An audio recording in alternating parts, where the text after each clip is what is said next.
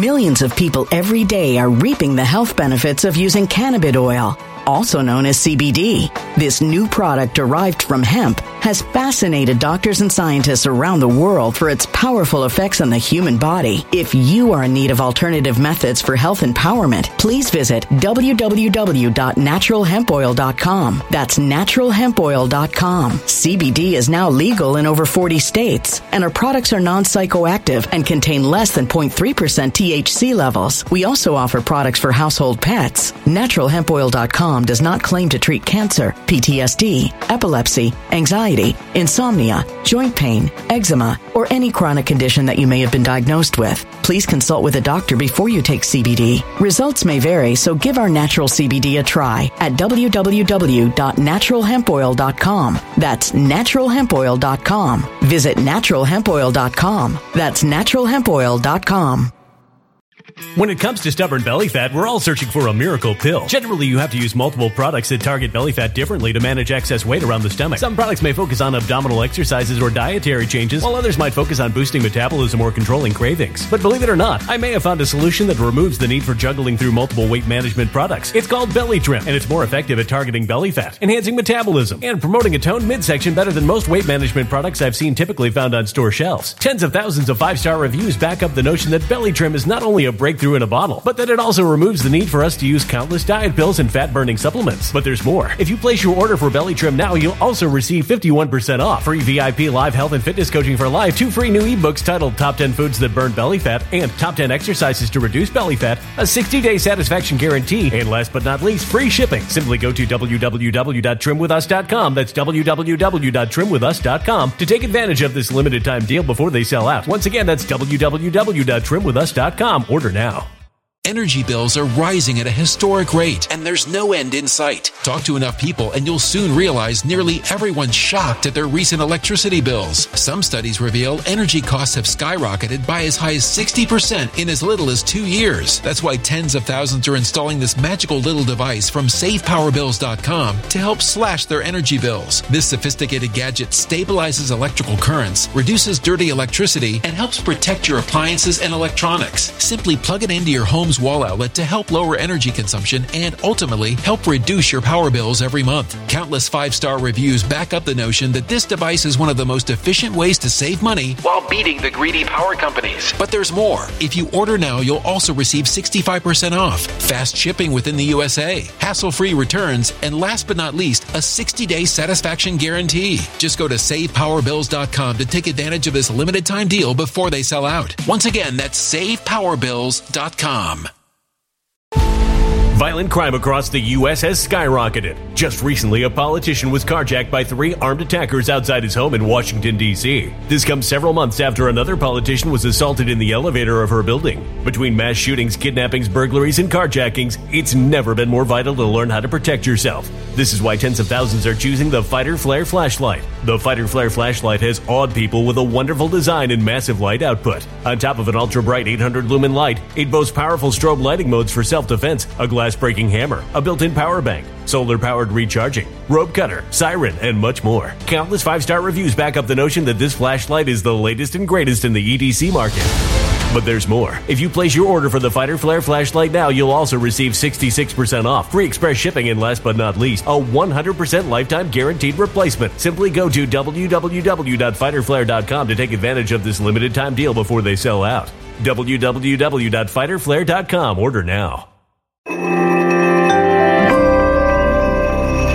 Something wicked is coming this way, and only fools are ignoring the signs. So it's time you became a financial prepper like thousands of others. Gold can travel anywhere. It's international. It's its own currency. Allocate to gold now, the timeless safe haven asset. Open an IRA with Noble Gold Investments to physically hold coins and bars and let real, tangible gold, not just paper, Save your portfolio as the economy burns again. Right now, Noble Gold Investments offers a free 3-ounce silver American Virtue coin with every qualified IRA. Just use the promo code GOLD to claim your free coin and secure your family's financial future. Go to noblegoldinvestments.com now. noblegoldinvestments.com. Past performance may not be indicative of future results. Investing in precious metals, including gold, involves risks. Consult with your tax attorney or financial professional before making an investment decision. Contained in this program is not to be construed as medical or legal advice. An appearance on this platform is not necessarily an endorsement. But as always, we encourage you to do your own research. Enjoy the show.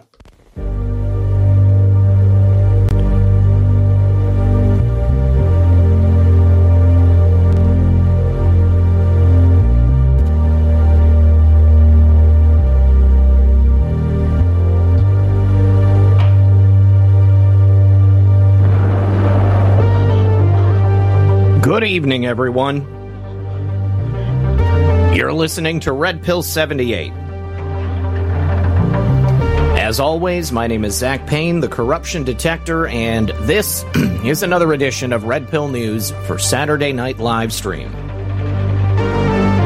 Joining me in the studio tonight, once more, good friend of the program, good friend of mine personally, Clinton Foundation whistleblower and former FBI contractor Nate Kane.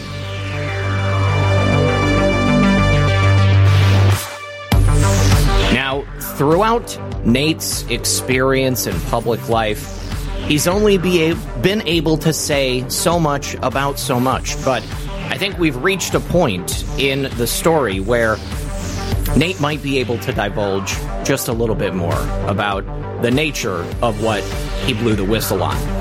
Clearly, I think you can basically take your pick on the crimes of the Clinton Foundation and Hillary Clinton, but unless we actually get confirmation on stuff, it's all hearsay, it's speculation. Although I wouldn't put it past her to do just about anything. Either way, guys, do me a favor, sit back, relax, grab your popcorn, hit the like button if you can, and we're going to be right back after this. Right now, with inflation at 8.6% and climbing, you're going to need some help to get back to financial safety. And the good news is you can call Noble Gold, and their experts will help explain to you the benefits of a gold IRA or 401k. So that way, you won't have to worry about a thing. And if you're quick, they're giving away an incredible 1/10 of an ounce American Eagle gold proof coin with every qualifying IRA or 401k rollover. You can't go wrong with Noble Gold. So give them a call at 877-646-5347, or you can visit them at noblegoldinvestments.com. Click the link below. And remember, when you support my sponsors, you support this channel. All right, welcome back to the show, everyone. Thank you so much for joining us. And please join me in welcoming our guest once again, Mr. Nate Kane. Nate, how are you tonight, sir? I'm doing great, Zach. It's good to see you again. Good to be on the show. It's always great to have you here. Now, Nate, I want to know everything you've been up to since the last time you were on. I know you've had some big developments in your life, and hopefully these are some things you can share with the audience. I think everybody enjoys hearing a success story. You know, at the time that you came out with your initial whistleblowing information, I think that a lot of people were worried about what was going to happen to you, the safety of you and your family. And I know that, you know, you were a little concerned, too. I mean, when you go up against some of the most powerful elements of, you know, whatever it is, the U.S. government, you know, business, banking, any of these things, you run the risk of putting a target on yourself. But I'd say that arguably God has blessed you as a result of your courage to come forward. How has everything been? Things have been a lot better. There's been some really good things that have been happening in my life, and you're absolutely right. You know, God has had my back. One thing, you know, that I want to say right up front is that my whistleblowing from the very get-go was based on very, very, you know, I spent a lot of time in prayer, you know, asking God, you know, do I need to do this? Because it was not something I wanted to do. It was something I knew that took, you know, that put me and my family in the crosshairs. and I knew there would likely be retaliation, and there was. And, we went through what I would honestly say was some of the hardest times of my life. But also, like anything, when you go through something difficult and you come out of it a much stronger person with greater faith.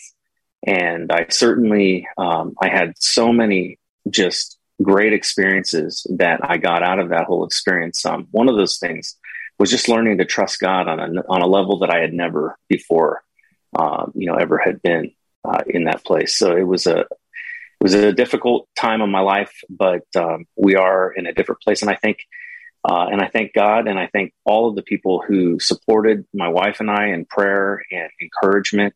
While I was on Twitter, we had a lot of people that were following us and that were praying for us and giving us encouraging words. And that was something that just meant the world to us. And so I just want to, say thank you. And also to people like you, who brought me on their show and allowed me to be able to tell my story. If it wasn't for people like you, Zach, I would have been just another, person, who, the FBI could have, rolled over on. And, and they certainly tried to do that to me. But I think because of the publicity and because of the, the negative publicity that the FBI was getting because of it, they backed off. And so I'm grateful, to that. Well, I'm grateful for. I just wanted to say I'm grateful for the experience that I've had throughout our friendship and the fact that we got to meet each other as a result of this. I don't know if I ever said this before, but we were introduced to each other because you had seen my first video where I covered the raid on your house and what you were going through, and you reached out to me on Twitter, and I gotta say, that was like my first, I guess I don't know how to say it, like starstruck moment, I mean, like to just have this awareness that something that I was speaking out about was actually reaching the person that was the subject of it. I mean, I couldn't believe it. I felt so lucky to be in that moment and to know that the way I spoke about it was something that reached you in a positive way. And I just want to say I've always respected you because you had the courage to stand up and speak out about that.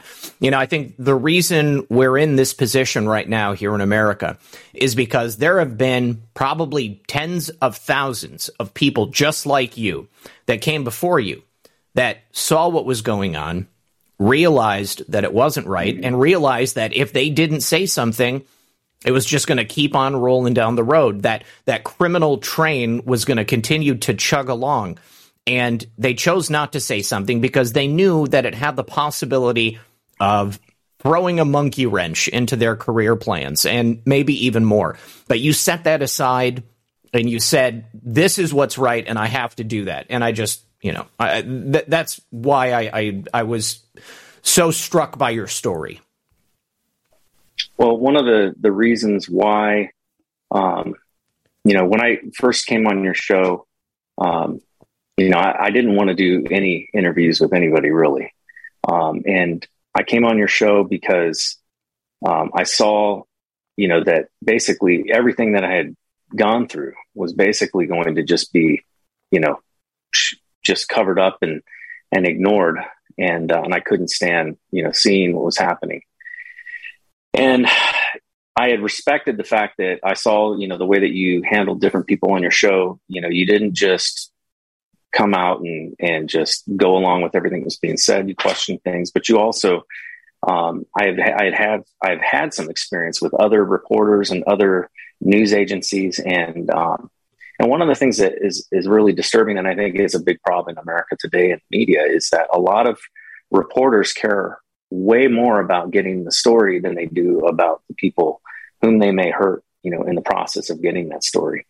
And I've had a few people, that I've dealt with like that, who, did things that were clearly in their own interest and not in the interest of, the person that was giving their time to talk to them, nor in the interest of what was, the truth. And that's something I've always respected about you. And so I'm grateful for that. And I'm glad that I got to meet you and become friends with you. And, I wish we lived closer to each other because I'm sure we'd be hanging. Right on. Yeah. So go out fishing. Yeah. Oh yeah, definitely. So let me just say thank you over on Rumble to ZooQ. He says, thanks for all the great content, Zach. Thank you very much for watching. So are you still working in some capacity in the government, or are you just working for yourself now? So that's a new development that's happened. As many of you guys know, after I was basically, fired from the VA, because I had left the FBI, I went to the VA and was working there. And when the FBI raided me, I was working for the VA as a contractor. And they just, were like, we don't want to deal with this. So they made sure that I got fired, and the FBI had a part in that. I was fortunate to get picked up by a defense contractor who I had an interview with, and the guy was just a really stand-up guy. But I had a friend who I had worked with in Hawaii, and he had reached out to his boss and said, look, you need to, this guy did the right thing and he's getting screwed over. We need to give him a chance. And so he met with me, interviewed me, and I was upfront and told him about everything that was going on in my life, because I didn't know if I was going to still have a clearance. I knew they could try to, take that from me. And in the end, after the interview, he said, look, I think what you did was admirable, and I don't think most people would have had the courage to do it. And I'm going to give you a chance. And he said, as long as you have a clearance, I can employ you. And so basically, up until, about maybe 6 months ago, I was working for them, and everything was, going great. And I was able to, take care of my family and continue to pay my bills. And, I was able to survive, the nightmare that I had woken up to one day. Since then, the company got bought out, and I decided, and this was right in the midst of the whole COVID situation. I did not want to get vaccinated.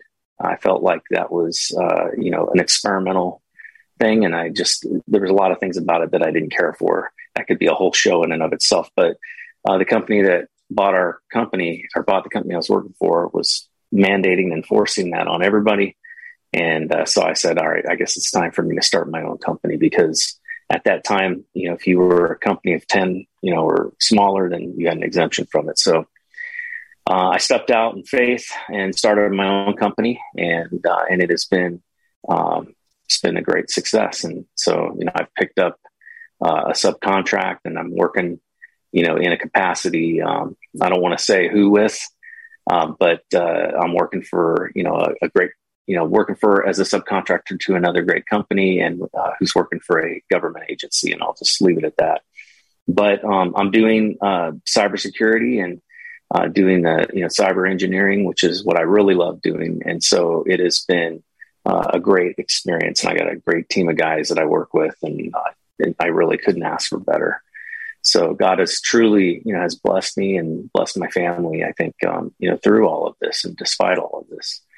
And it's been a good thing. So we're right now, I am looking to hopefully expand my company and pick up a couple of contracts, hopefully be able to, hire a few people. But I've got 2 of my kids that are interning with me right now, and that are studying, and to follow in my footsteps in cybersecurity, which is really exciting. That's got to be cool. Very, very cool. All right. So let's go back to when you were at the FBI. What was it that you saw that alerted you to the larger problems that you ended up reporting? Oh, boy. Well, and, there was a lot going on in the news at the time. And what initially, and I thought, just like probably most of America, that the FBI was conducting an investigation into Hillary Clinton and the Clinton Foundation and all of that. And what initially caused me to go looking for information, because the truth is that, I'm just like anybody else. I don't want to rock the boat. I don't want to, put my job in jeopardy. And so I've always held on to this notion of, you stay in your lane and you don't, go outside your lane, especially when you're dealing with like classified information. But I walked into work one day, and one of my supervisors was being, he was being very kind of like hush hush and, talking quietly to one of my colleagues. And, and I got in there. I'm like, hey, what's going on? And he shared with me something that was very disturbing and I couldn't ignore it. And he basically said that there was a system that we used for inner FBI communications, and it would, the FBI, one thing they are really good about is maintaining records. And so all communications, all email, everything, they have the best records management system of any agency I've ever worked for. And so all of those get logged and they get maintained but there's a process. And so sometimes there's conversations that are had and they're recorded and transcribed and they're supposed to go into a compartmentalized area. But, according to what my supervisor told me, that there was some information that had, been posted somewhere within the FBI's network that was not compartmentalized. And, and he had seen this and there was a lot of talk, but there was all kinds of things that were being said about that the FBI, was basically not going to continue their investigation, that they had discovered some things that were, that were huge.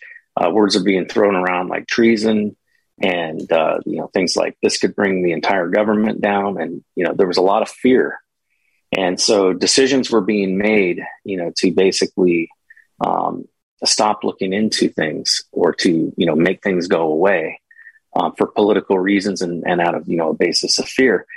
And that, to me, I knew was going to be a huge miscarriage of justice. And so I decided to go look and see. And so I, went on to the network and, and I knew that everything I was doing was being tracked. So I knew that eventually at some point, that they could come back and ask me, what were you doing looking at this stuff? But I did, I looked and I saw that I found some things on there, and it was a lot of suspicious activity reports and things like that deal with financial transactions.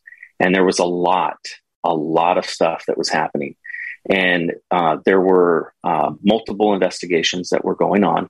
They had case file numbers, and they were being handled by different FBI offices. So there was one that was being handled, and it was dealing with the header on it was Public Corruption Unit, and then there was another one was a money laundering unit, and then there was another unit that was Securities and Exchange Fraud, and then the fourth one, which shocked me, was terrorism financing. So I saw this, and initially I thought, oh, good, the FBI is looking into this. So all these rumors, that they're not going to do anything, it's a bunch of baloney. So I just left it alone. And I decided, basically to just wait and see what happened. And then that fateful day came when Comey, he got up there in front of, the FBI, J. Edgar Hoover building, and he went before the cameras and he basically announced, that, no reasonable, prosecutor would go after Hillary Clinton, over, her mishandling of classified information, which that in and of itself wasn't even the issues that were being looked at that I knew about. But that in and of itself was a serious offense because it was revealed in public testimony when Comey was at these hearings that Hillary Clinton had mishandled what they call a SAP or a special access program. And that is information that it's top secret. And it's more than just top secret. It's a special access program. So it's compartmentalized. It's information that could bring grave damage to, our country if it were, leaked. And in order to even get that information out of a SCIF, okay, which is where I worked at the time, you would literally have to, either print it out and carry it out or, use some means of moving it onto, a removable media and take it out. So you would have to violate the law and, violate procedure in order to even remove that information. And so to me, I didn't see how it was even possible that you could have, that there could be special access program information on her computer that was in her bathroom, in her basement of her home. That just didn't make any sense to me. And then how she could get away with that, and then I watched all of the hearings, and she was talking about, the FBI was trying to play it off as that she was not very sophisticated. And, and she tried to even play that off. And she was like, at one point was asked, about wiping her computers. And she said, oh, what, with a cloth? And, look, I know what it is, okay, to go through and sign all the non-disclosure agreements, to go through all of the, the training for, classified information handling, being a derivative classifier, all of these things. And she was like, as the Secretary of State, at the very top. I mean, she had the ability to classify things. She had the ability to, put things in special access programs and stuff. So there was a lot there that was, to me, was very telling that they were planning a cover up. And so at that point, that's when I really had a decision to make. And so I prayed, like I said, long and hard about it. And one of the conditions, if you will, that I laid before God was, I said, God, I can't do this and continue to work here. So I need a job. Like, yeah, this is going to happen. And so I ended up praying that night. And the next day I got a job offer working from home 100% of the time for the VA. And I'll take it. And it was like a $4,000 pay cut. But I was like, I looked at the math and I'm like, okay, this will work, but at least I can get out of here. And so I knew I needed to carry that information out. I knew that, under the whistleblower laws that I was authorized to take classified information, if it was for whistleblowing, but it had to go to the right people. Well, the problem was I couldn't take it to the FBI because some of the people who were implicated in this were Comey. And then, also you had Jeff Sessions, and Jeff Sessions was not implicated in it, but Jeff Sessions, remember, had recused himself from anything having to do with Russia. And the problem is that would mean that anything that I would submit to them would have to go to Rod Rosenstein. And Rod Rosenstein was somebody who was, basically a person of interest related to all this, because he was a Maryland state's attorney when a lot of this stuff with Uranium One was going on. So I ended up then looking at, okay, well, what if I take it to, the IG for the intelligence community? And when I started looking into Michael Atkinson, I saw that Michael Atkinson was basically the head of the FBI's public corruption unit when they were investigating all these matters and basically did nothing. So he was implicated. So here I am screwed, because I can't take it to the two, places, that I would normally take this sort of thing. So I had one other option, and that was I had to do a little bit of reading up and researching the law, but there was one other option that I had, and that was to take it to one of the intelligence committees. And because anybody who was any senior staff member of the intelligence committees, and that's both the HPSCI and the CISI, which is the Senate and the House Permanent Select Committee on Intelligence and the Senate Select Committee on Intelligence, both of those committees are authorized to take classified information from anybody without exception. So at that time, you had the Republicans were in control of the House, and so they basically ran the committee.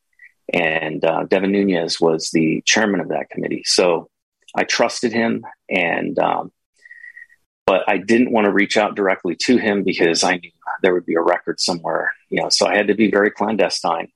I reached out to a reporter by the name, and social media guy by the name of Bill Still, who I knew had a lot of connections in Washington, D.C., because he had Bill Binney on a show. And Bill Binney was another former whistleblower for against the NSA.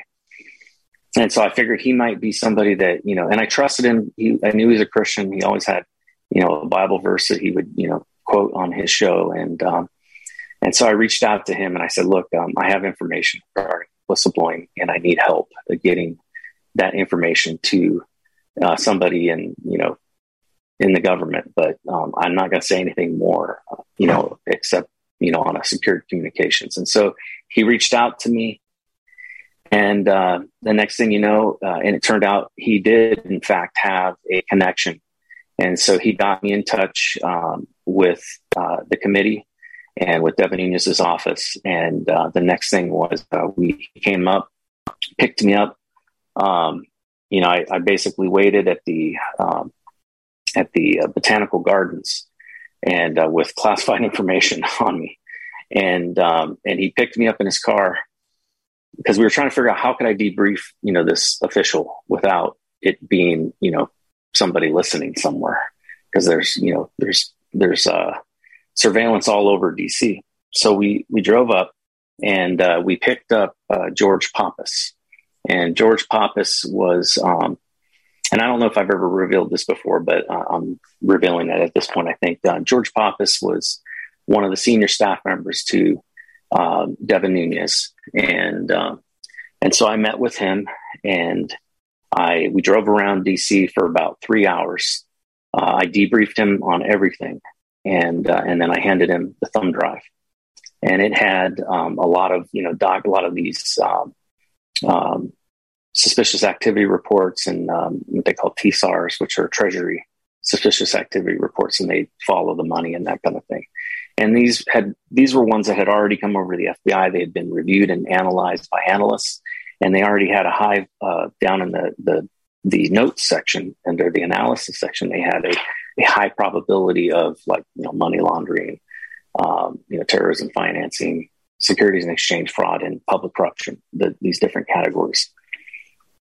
So then that information is evidence, right, that goes to, the unit that's working on it, to, usually if there's like a U.S. attorney or, a secret grand jury or something like that, that information will be used to obtain a warrant. And so I handed this information, over, and then he asked me, he told me that, a couple of things that he shared with me that were very disturbing. One is he shared that the committee were very concerned that they were being spied on by the intelligence community. That bothered me because the intelligence community, these are not supposed to be, a rogue element. The intelligence community works for the executive branch, but ultimately, we have three branches of government, and Congress is supposed to oversee them. And that's what the whole point and purpose of these committees are. So how could it be that, Congress is, the very people who are supposed to be monitoring and holding these people in check are being spied on by, these agencies they're supposed to be monitoring? Now, Nate, do you know why they were afraid of that? I mean, because there was already another such scandal where the CIA under John Brennan during the Obama administration had been spying on at least one of these committees. Was it just because of what had happened before, or was there some other reason? So I don't know fully, to be honest with you. I don't know what inside information they may have had. I mean, there had been some revelations. One of them, interestingly enough, got posted to the Senate Select Committee on Intelligence it wasn't the Senate Select Committee. It was the Senate Judiciary Committee, which is a very powerful committee that oversees the Department of Justice.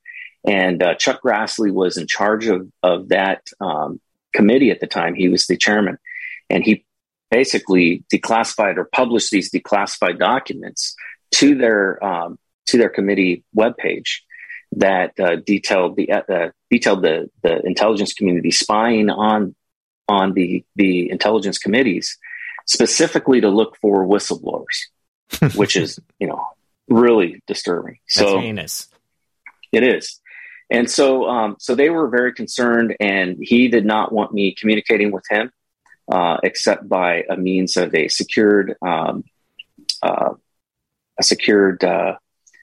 chat program app. And so I downloaded it because so here's what happened. He asked me, he said, look, we are investigating and we're getting stonewalled and we're not getting information. And I provided a lot of information on various things. So some of it was related to, directly to the Clinton Foundation and money laundering and those types of things. But it was also, I provided some information that was related to election security. Because the FBI was saying one thing in front of everybody, in Congress. But then they had documents that said the exact opposite. There were assessments that the FBI had that indicated that these, systems were not necessarily secure. However, they did feel that there was a low threat of hacking of our elections because of the systems being so widely dispersed and not fully integrated with each other. And granted, this was a report that was done, in a previous election, but they, Comey was on Capitol Hill saying, "Oh, we're not worried about it. Things should be fine." And also, I provided some information that had to deal with intelligence that were related to certain threats. One of the things that was a lot of focus of attention to the Democrats at the time was everything was Russia, Russia, Russia. And, we're concerned about Russia hacking us. We're concerned about Russia hacking the United States. And certainly Russia was a concern, no doubt about it. And I would know I was part of a MAR4 cyber protection team prior to the FBI, whose job was to defend the country against, foreign attacks on our critical infrastructure. And I was in a team that was detached to NSA. And so I'm very aware of the actual cybersecurity threats against our country. And Russia's on that list, but who was far more dangerous, like way more dangerous, is China. And nobody was talking about China. Not anybody was talking about China, at least not the Democrats. And so I was very concerned about that. So I brought some of that information forward in that whistleblowing thing. Because I felt like the FBI, was not focusing on, that real threat. The other area that I brought forward information on had to do with Antifa and some of those domestic, what they call homegrown,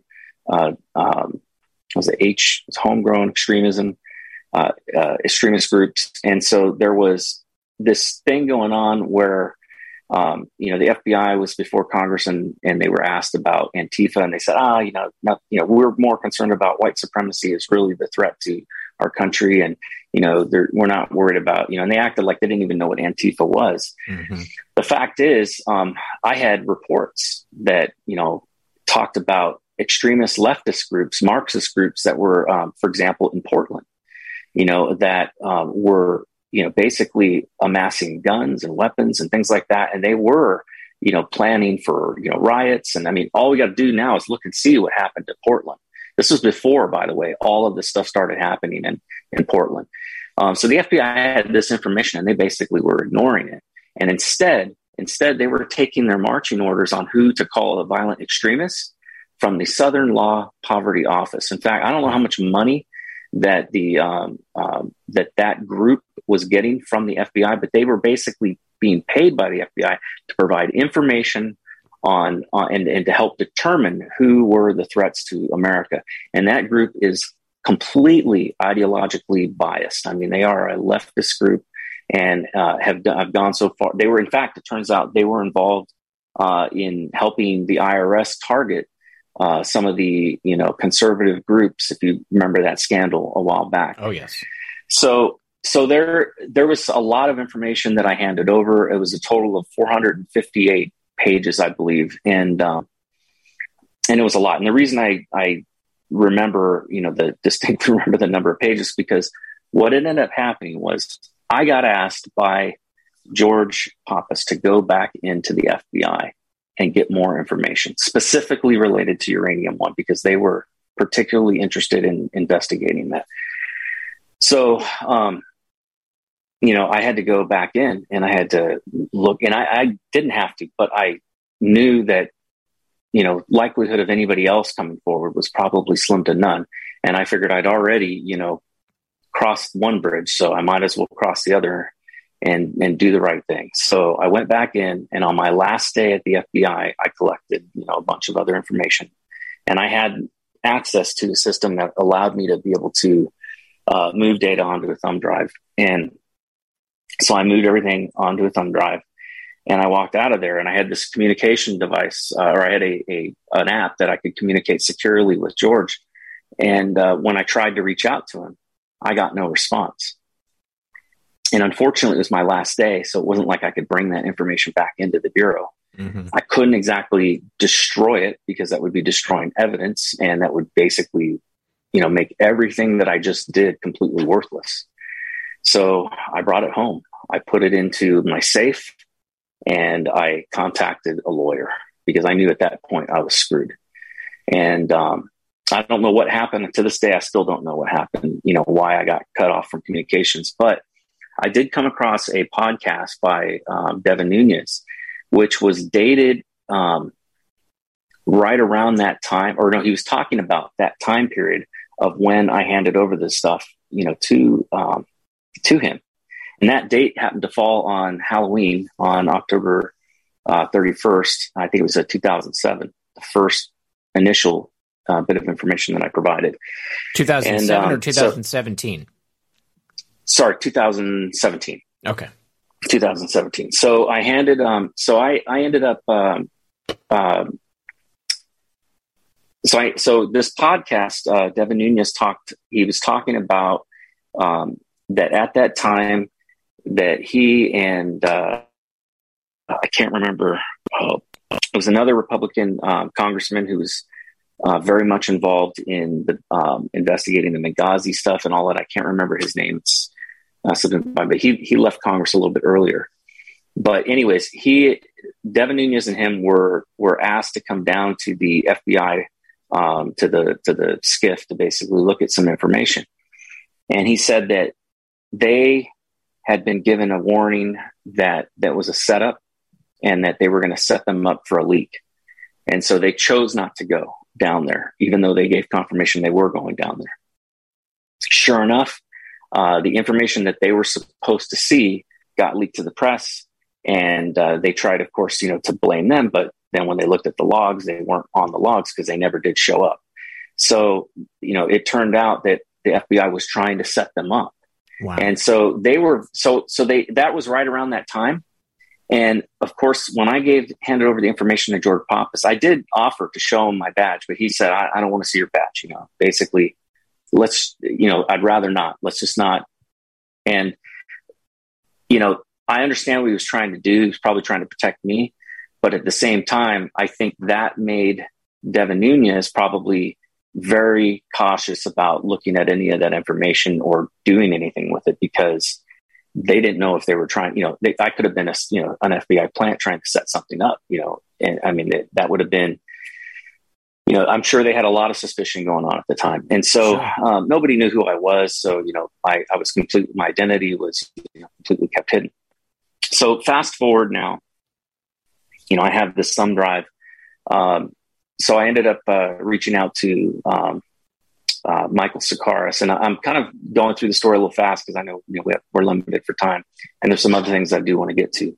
But long story short, I ended up taking everything through the IG to the DOJ IG's office, and turns out I was the very first contractor to ever use the Intelligence Community Whistleblower Protection Act to bring a whistleblowing complaint to the IG ever in history, which says a lot because it had been around for a while, but nobody had used it. And the reason nobody had used it because, of exactly what happened to me following using it. Everybody who blows a whistle gets raided, and then they have their life destroyed, and they get dragged to court and get threatened. And but I did go through that process. I do believe that the IG for the DOJ IG Horowitz, I do believe that he is a stand-up guy. He was appointed by a Democrat, but the fact is, he went to great lengths to help me get that information to the two committees who had a responsibility to review it, even when everything was against me at the DOJ. So first thing that happened was the DOJ had a process that they were supposed to look at things and get it back to us within 21 days. They totally violated that, went over it, didn't even respond. Jeff Sessions refused to even look at it. And it's important people understand this. Wow. He basically said, I'm not looking at this, and sent it back down. So it came back down without a determination of credibility. And that's what he was supposed to do, was look at it, give it a credibility rating, And then the IG's office could then release me to take it to those committees, because by law, I had a right to hand carry that information to those committees. Well, he refused to do that. So my lawyer then went back and talked to the IG and said, look, this is, and even IG admitted this has never happened before. This is like, kind of unprecedented. And he said, look, this is information that is important, that needs to get into the right hands. And he said, so I'm going to take the unprecedented steps of doing a credibility determination myself. So he did. He went, because this information came straight out of the FBI database. So anybody with access to it could have gone and verified the document numbers and all of that, because they're serialized. He could go and look and see, yeah, this stuff is legit. And we asked him, do you want us to hand you, do you want us to give you the thumb drive? He said, no, we want you to print out everything and hand us a printed copy, because by law, if the committees did nothing with that information, I had the right to take it to somebody else in the government. So I had the thumb drive legally in my possession. So these are I'm clearing up some things that I've heard over the years, sure, people say. And so I legally had a right to hold that information because I was going through the whistleblower, act. So the next step was I was told, okay, now you can bring it to those committees. And so my lawyer contacted, I think the guy's name was Gordon Hall, who was in charge of communications with the House Permanent Select Committee on Intelligence. Didn't really trust the Senate Select Committee on Intelligence. There had been too many leaks, of whistleblowers' names that had come out of there. So, but we were, wanted to go to the House Select Committee. And that's where I, initially blown the whistle to anyways. But because we had gone through that process, we had to send information to both committees. So we reached out first to the House. They came back and said, we don't feel comfortable taking that information from somebody who is not going to give us their name. Now, this is a new piece of information, I think. I don't think I've ever shared this with anybody. But when my lawyer submitted the paperwork to the IG's office, he gave me a code name, MC POTA. and I'm like, what is MC POTA? I'm like, you couldn't give me a cooler name than that? And he goes, oh, you don't even know what it means. I'm like, I'm thinking like, give me something, like 007-ish or something, after what we've gone through, right? Gold leaker. yeah, Goldfinger, right? But no, so my lawyer, he gave me the name MC POTA. And then he tells me, and my lawyer was a Cuban American immigrant who saw his father basically, imprisoned and put into work camps for Cuba, for the communist regime in Cuba under the Cuban Communist Party. So he hates communists. Okay, so I got to preface it with that. So when I asked him what MC POTA was, he said it stands for making communists pay out the ass. So I was like, okay, I love it. I'll own that. I'll own that all day long because I hate communists too. So I was, I loved it. And so that became my code name. And so every document that deals with me and my whistleblowing says MC POTA on it. So for all of you out there who might want to FOIA something, you need to make sure you use MC POTA, because if you try to FOIA something on me, it's probably not going to come back with anything. But anyhow, so I ended up, my lawyer got in contact with them. They didn't feel comfortable taking information from somebody who didn't have a name. And again, I think it had something to do with the fact that, that they had suspicions of the FBI. So my lawyer went back to Horowitz and said, hey, here's the problem. They don't want to take it from us. And so Horowitz suggested, what if my office delivers it? Will they take it if it comes from my office? And so my lawyer went back to them and they said, yes, they would take it directly from his office. So he delivered it to both the House and the Senate intelligence committees. My lawyer called, confirmed with Gordon Hall that the committee had received it and that they had reviewed it and that they had determined that it was of great importance. And we didn't really reach out to the Senate committee until much later, and I'll get into that in a minute. But long story short, a few months after that, the House changed hands. It went to Adam Schiff, became the chairman, and he basically did nothing with it. He was not going to even allow that information to come into, any kind of investigation. So he only cared about trying to, prove a false narrative against, our president, with the whole Russia collusion hoax. So later, about, I don't know, it was maybe a couple months or a few months later, 16 agents show up at my house, raid my house, go through, essentially turning over everything in my house. They left my house with, several $1,000s worth of, computer equipment and things like that, including all of the government equipment that I had for the VA. The agent, even though I told them I had a lawyer, I told them I was being represented. I told them that I was a whistleblower. I shouldn't have said anything to them. And that's a note to anybody out there. If you're ever confronted in a situation, you don't cooperate. What you do is you say, I want a lawyer, because they'll act like they're your friend, but they're not. I'll just tell the truth and, everything will be all right. Well, next thing I know, the FBI is basically, calls me up. It's the lead agent calls me up, tries to get me to give him my passwords to all my systems. And I gave him the password to my phone, and I shouldn't have. But then he starts asking me about, what about the password for your government laptop? I need that. And I'm like, I can't give you that. That's against the law. Mm-hmm. It's not my piece of equipment. It's not my information. That is government information on that computer. Tell you what, contact the VA. They have admin rights to that computer. They can give you admin rights to that computer, and then you can get all the access that you want. But he was like adamant that I had to give it to him.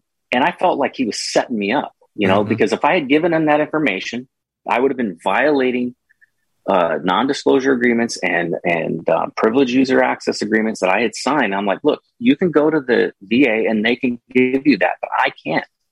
Well, and there's no telling what he might have done with that equipment once he had access with your username and login. He could have set you up in a much worse way. Not only the act. Up to this point, I still had faith in the FBI. Okay, so but I didn't feel right about it. Something didn't feel right, and then he started asking me about access to the password to my laptops, and I'm like, look, I think we're done talking. I said, look, I have a lawyer. I told you, I gave you his card, I gave you his information. Contact my lawyer, please. I think that's the best thing to do. And I was very polite about it. I was never rude ever. And he got pissed at me, and he was like, at that point, he just kind of hung up abruptly with me. Well, after that, he ensured that my information got leaked. Mm. And so my lawyer got a call from a reporter. What was his name? Richard Pollock, I think, with the Daily Caller. Yes. And he called up my lawyer, said, hey, I've got a source. And I don't remember which newspaper it was. It was either like the Washington Post or the New York Times, one of the main papers. And he said, I've got a source on the inside of one of these papers that told me that they're getting ready to go to come out with an article about your client, Dennis Nathan Cain, and they're going to accuse him of stealing government property, and they're going to say all kinds of terrible things about him. And I would like to know if you would like to get your story out before they publish their story. I'll interview you right now, and you give me an exclusive, and I'll put it out, tonight. So my lawyer calls me up and tells me what's going on. And he's like, look, I would never normally advise on this, but I think in this situation, I think we need to do it. So that was when the Daily Caller published the story, and they put it out that night. And my lawyer talked about, all of the rules basically the FBI had violated by, going and trying to get my information after I told them that I was, I had a lawyer, and, they basically violated several, of their own, policies. And, and they were really skirting the line, with all kinds of violations of the law. So, it was, and the fact that they were harassing me as a protected whistleblower, that in and of itself was a big deal. So two things happened after this. One thing that happened was this particular agent went on the rampage. I mean, he basically started talking to my neighbors, to my friends, to my son's girlfriend and parents, to people that I was sat on the board at the band board with for our kids' school, and started. He never said that I did anything, but he would ask like leading questions. Have you ever seen Mr. Kane? Have you ever seen Mr. Kane talk bad about the government? Have you ever seen him with guns, laying around, at his house? Have you ever seen him be inappropriate with his daughter? And they were doing these kinds of things, trying to basically cause suspicion in other people's minds. And so, of course, we had a lot of friends that, they were never rude or mean to us, but they were like, I don't blame them. They didn't want to get involved with the FBI. So, we kind of got cut off from a lot of our friends and isolated. And then they made sure that this agent made sure and told because when it was basically, I had been on administrative leave with pay for a while, and the VA asked if my company asked if they could bring me back. And the VA said, well, you could bring him back, but, and because they went to ask the FBI, and the FBI said, well, we wouldn't hire him back. We think that would be a terrible idea. This guy's a threat to the country, blah, blah, blah. And the only reason I even know these things is because my supervisor actually told me what the FBI had told them.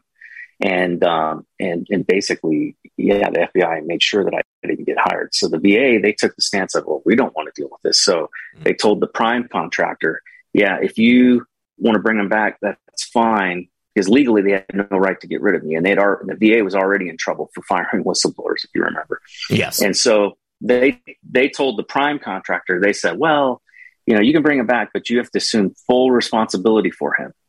And the prime contractor, what do they care about a subprime, employee? So they basically told the subprime, we don't want him back, so you can cut him loose.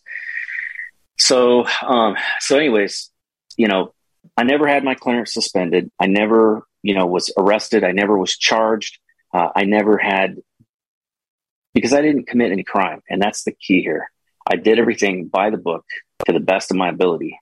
I didn't, take that information and, I didn't even go to the press with it. I wished, in retrospect, maybe it would have had some, impact there, but I knew that doing that would be a death sentence on my clearance, and that would, and I wasn't about to go and do that. So I took it through proper channels to get it into the hands of the right people.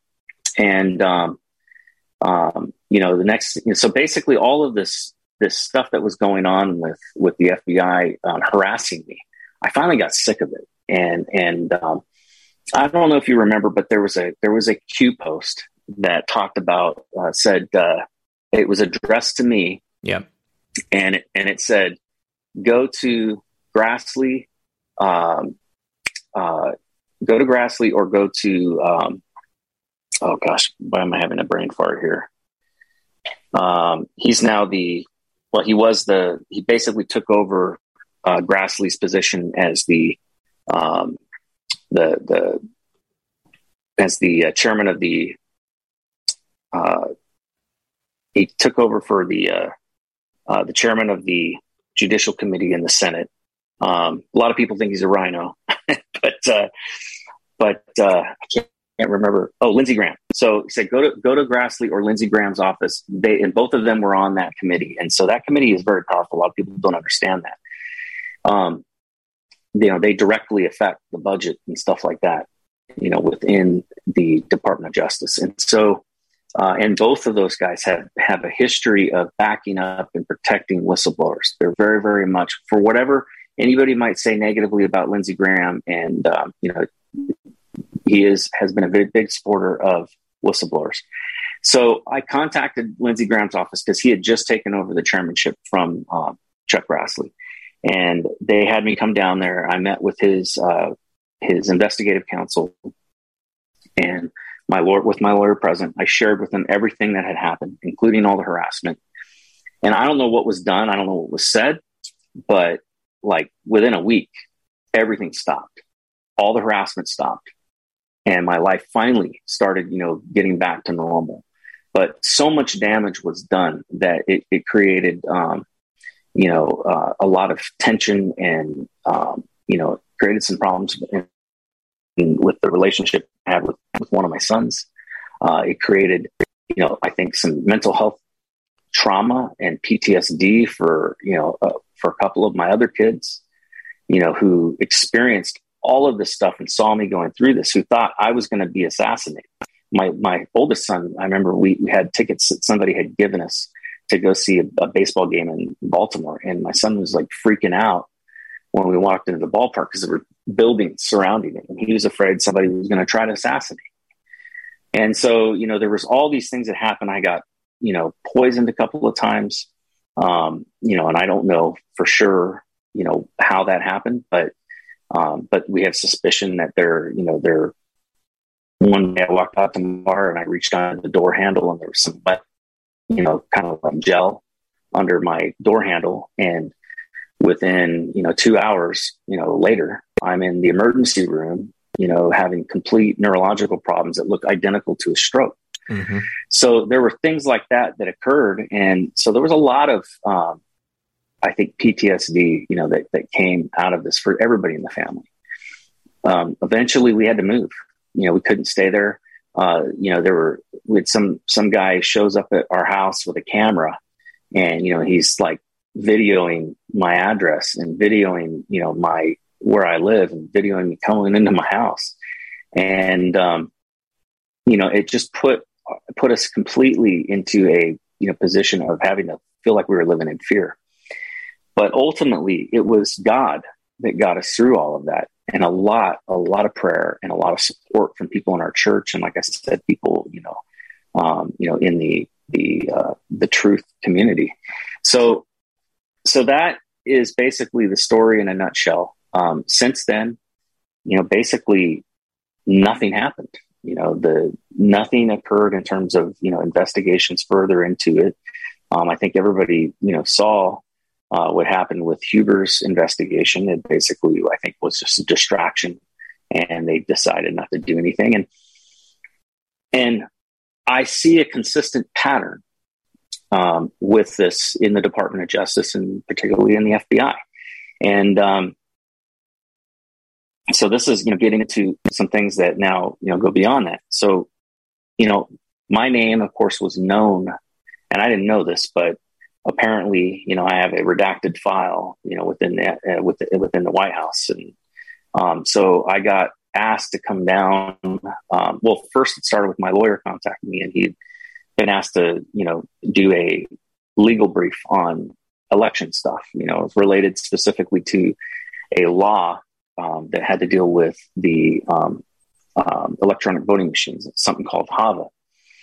Well, my background, I had a long history of working in interpreting, basically these cyber regulations and stuff like that related to government machines and auditing them.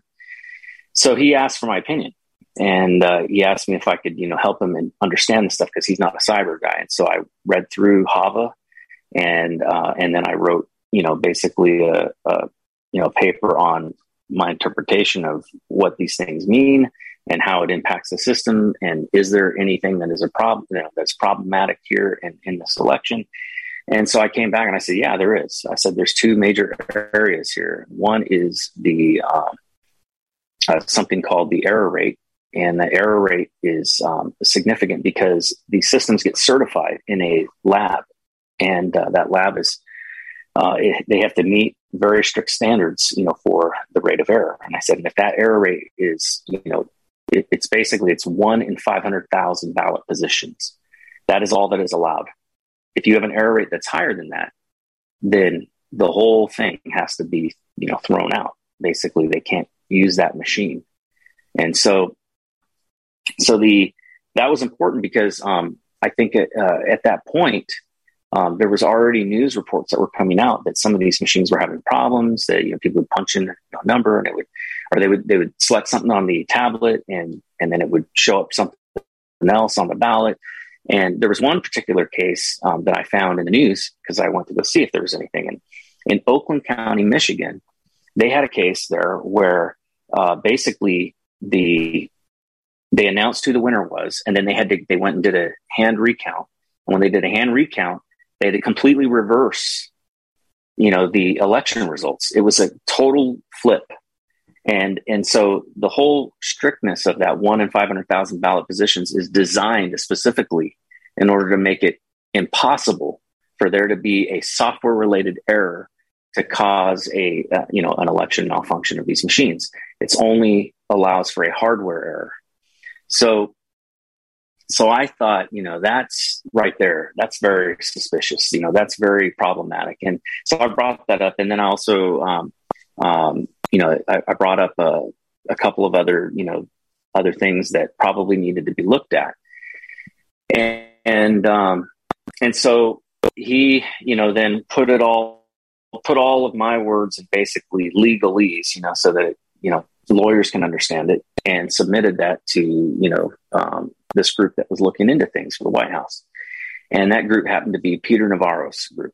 Okay. So Peter Navarro had basically, was putting together, and I don't want to say he was putting together, but he had basically had, I think was having some other people put together, some of these teams and stuff. And at that time, there were other teams coming together. Some were being funded by Mike Lindell. Others were being funded by Patrick Byrne.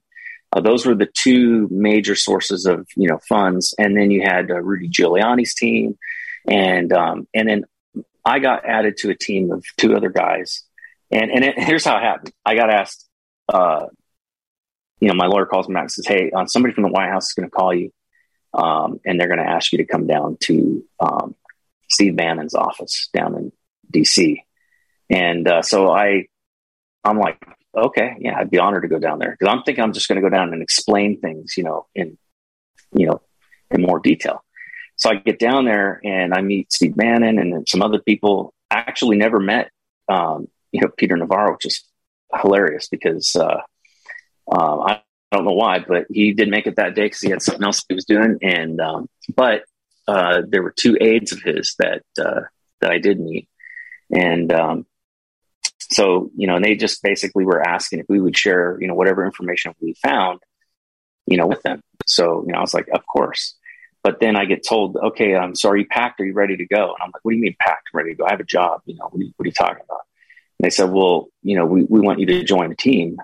And so, of course, we were promised, oh, yeah, you'll get paid. Don't worry, you'll be compensated. And so I just said, well, I do have some vacation time, so I guess I can take a couple weeks vacation and, and use that. So I put in for vacation, and then, 2 weeks turned into, 1.5 months, almost 2 months of living out of a hotel and, basically, working my butt off, harder than I've ever worked, putting in, 12 to 18 hour days, researching and, talking to lawyers and giving statements and, doing all kinds of things that, were related to investigating the election. And we ended up at a hotel, the Gateway Hotel in Arlington. And Sidney Powell had been staying there, and then she had some death threats. And so she vacated that hotel, and she had a suite that was, up there. And so our team just kind of moved into that suite. And of course, we brought in guys that sweep for, bugs and things like that. And the first thing they did is they went in there and they found, we found two phones, that basically were being used, to listen in on conversations happening in that room, which I found very interesting because that's pretty high tech. So, so we disabled all the phones. We went out, we basically used our own money to go out and purchase equipment and to create a secure network that was completely air gapped so that we could work on stuff without any fear of, being hacked. And long story short, we ended up producing a lot of really good information that we handed over to Peter Navarro's group. And while we were there, at some point it became obvious. I think it was that 2 week period, had kind of gone by, and it was clear that the RNC was not going to fund any investigations. I mean, they're collecting money like crazy there. In fact, I even gave them $1,000. They contacted me and they're like, hey, will you give us money, help us fight this election fraud? And I'm like, of course. I wrote out a check for $1,000. Did I get, any help at all from them? No, they didn't help us at all. It was a complete fraud. In fact, I think they should be investigated for charity fraud. I agree. But we worked our butts off. I eventually, I took a leave of absence without pay. Much to my employer's, chagrin, because they needed me. I was actually, working on major projects, cybersecurity projects related to, national security for the Navy. And, but I felt like this was important. Elections are critically important. So, at this hotel, on the second floor of the hotel, there was a lawyer by the name of Phil Klein. And he was working for a nonprofit organization, the Amistad Project, part of the Thomas More Society. And he was doing really good work. And that was one thing I was very impressed. We met him actually kind of by accident. Our team did. And so myself and one of my colleagues ended up kind of getting integrated with a lot of what they were doing. Again, we were just volunteering our time at this point. We tried to raise a little bit of funds. We were able to raise some funds, at least to kind of cover some of the expenses, but it wasn't even enough to pay for, like all of the hotel bills and everything. It was crazy. But what we ended up with was, I ended up writing a testimony, giving basically written testimony as a expert witness on several cases, including the one that went before the Supreme Court that they basically rejected. It was clear that nobody in the courts wanted to be involved in overturning an election, even if the election was completely illegitimate. They just weren't going to see it. Out of 58 cases that were brought before courts, not a single one of them even held a hearing. That right there tells you a lot. Mm-hmm. And so we were kind of up against the political, nobody wanted to stick their neck out. Nobody wanted to, to put it out there. And then on top of that, the other thing that we were working against was you had groups that were well-funded, that were, getting a lot of media attention, like, the Mike Lindell's group, Sidney Powell's group, Rudy Giuliani's group. They were getting all kinds of attention and they were getting money. And unfortunately, I think they were going after the wrong thing. They were going after, somebody hacking the election. And while that may have happened, proving it is a whole nother game. And I know that as a cybersecurity expert, to prove, something like that, it's not enough to prove that the machines were hacked. You got to prove who hacked them. And that's next to impossible to do if you don't have the machines that were, first off, you don't have the machines that were supposedly hacked, which nobody ever got a hold of because nobody was willing to allow them to be inspected. But then the other thing was, and there was only maybe a couple of cases that, where they actually did look at machines, but it was, wasn't enough. The other thing is that they didn't have the machines that supposedly the hack happened from. And there was all kinds of stories that were going on, people talking about, Leonardo and Italy and, and Hamburg and gunfights and all this other crap. And I felt like all of that was distractions. And then I found out some things that were kind of interesting that kind of led me to believe that some of that actually may have been planted by the FBI in order to discredit it later. And somebody got embedded on one of the teams, with one of the teams that was doing stuff. And well, to be fair, I think maybe on two different teams. I mean, I think so, with Lindell and on Sydney's team. I mean, some stuff has recently come out without a doubt. Yeah. With her supposed expert, was apparently just like a mechanic or something like that. Didn't have anything to do with cybersecurity. Yep. So I think there was some of that going on. There was a guy, and I don't want to give too much of the details on it because I haven't asked permission to reveal this information. But let's just say that there was a guy who was purporting to have information and was, offering to give this information up. And if you guys remember, there was supposed to be a big old reveal, that Lindell's team was going to give, and then all of a sudden it kind of didn't happen. Mm-hmm. And the reason it didn't happen was because some people found out, that there was a guy who was, was basically an FBI informant that was on their team. And, and so, the guy was probably trying to set up Mike Lindell and, to take information that might not have been legally, gotten. And it doesn't even have to be real information. That's the thing. You can get charged, with intent, right? And so, but anyways, it just seems like there was a lot of that going on.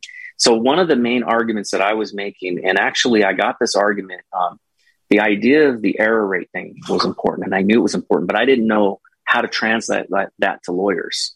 And I did my best, but it wasn't until a little bit later when I actually got contacted through Twitter by a former appellate judge in a state that I'm not going to name because I don't want to out this guy. But he was a former appellate judge and was now working as a prosecutor for the state. And he shared with me some very interesting information. And I told him my entire information about the error rate and that whole thing. And he said to me, that is the most important piece of information. And he says, and I'm not hearing anybody talking about it. He said, here's why it's important, because every judge has dealt with something called void ab initio. And what he said was that void ab initio, the best way to describe it to a lawyer, because they'll understand it, is that if a person is being charged with drunk driving and they go into court, the arresting officer has to bring with him basically the certificate that shows that the machine that read the alcohol reading, he has to bring the information that shows that machine was calibrated to within certain specifications and time. If that information, if that certificate is invalid, then the whole case gets thrown out. And the reason is because you can't trust the information. He says that is exactly what's going on here with these machines. If there is any error rate that exceeds the allowable error rate, then it's void ab initio. It's void from the beginning. That's what the Latin term means. So we tried to bring this argument before, we tried to get this information to the president through Peter Navarro's office. But by this time, the president was being completely, insulated because I think he was beginning to see that there were some problems with the different groups that were working on stuff. And quite frankly, didn't want to be, too closely associated with it. And so he had lawyers, that were protecting him, and I get it. But unfortunately, this argument never, I don't know if it ever crossed his plate. So December, Christmas came around. We all went home. But there's one big piece that I want to share with your viewers tonight, because I think this is a big deal right now. And it's the reason I called you and asked to come on your show. So while I was working with Phil Klein, many of you will remember there was a truck driver by the name of Jesse who had reportedly carried a truckload of ballots. Okay. And they figure it was about, 100,000, in just that one load based on the size of the containers that were carrying the ballots. And he supposedly brought these from a postal office in Bethpage, New York, across the border into Pennsylvania. And then that truck, that container basically disappeared. And so there's an interesting story about that, because I was intimately involved with that, and with that case. The case had already been investigated by a couple of people working for Phil Klein at that time. And I was, given privy to that information because we were helping them with some of their other cases and stuff. And one of the things that they had been able to do, they had been able to verify all the information that Jesse had said from the point of when he left the post office. Like when his next stop, they were able to verify that he was there at that next stop for a period of time waiting. And then they were able to verify that he dropped the truck, off at this other place. But they never were able to verify, the witness testimony of the woman who worked at and that was important because there was a woman who worked at the mail sorting center, and it was a parcel sorting center. So they didn't deal with mail. They only dealt with parcels, and that's important. But they had talked to, they had tried to find this woman. They were never able to find her. And so I went down, I'm at the hotel, and there's a P.F. Chang's like right across the street. And so me and my colleagues, we went down to P.F. Chang's, and we're having dinner. And, I just bowed my head and I'm praying. And as I'm praying, and I said amen, and I just I clearly heard this voice in my head say, you need to call, and I'm not going to name them because I haven't asked their permission, but these 2 investigators that I happen to know who have ties to law enforcement. And he says, you need to call these guys, and they need to be brought in on this. And so I'm like, and I'd never spoken to these guys. Okay. They followed me on Twitter. I followed them. We had some mutual interests in the whole, Clinton thing. And so I reached out to them on Twitter, and I got a response back. And so I said, hey, can I call you? And I got a phone number. So I called. And I was like, dude, this is going to sound weird. I know you guys don't know me, but look, I was just praying, and I think I heard God tell me I need to call you guys. I'm working on some investigation stuff in the election, and I think you guys are supposed to look into this, and you're supposed to be here. They got on a plane, and they were there the next day. And they came down, and what they did was amazing. Like literally within 3 to 4 days, not only did they talk to the woman, they got a confession from her via text, email or text message. They got a confession from her. The guy tracked down the guy who brought the ballots into the in the mail and into the parcel sorting center. That guy had all kinds of Antifa and BLM, stuff all over his social media. Mm-hmm. One of the guy's friends on his social media happened to be a guy who owned a printing shop about 7 miles outside of Bethpage, who also had all kinds of BLM and Antifa stuff all over his social media. And he contacted that office, spoke to a woman there who said, he basically, pretended to be somebody interested in, getting some things, and he gave some dimensions and stuff like that. They're similar to the ballot and, how many he needed printed and all of this stuff. And she confirmed 100%, yeah, they could do that. And then he, contacted later and spoke to the guy that he thought was, the bad actor. And the guy was like, oh no, we can't do any kind of that. We can't do any of that kind of printing. So he knew he was onto something. So, and he was doing more research. He found out that printing company had ties to another printing company in Michigan, which was suspected of fraudulently printing ballots there. And both those companies happened to be a subsidiary of the same company.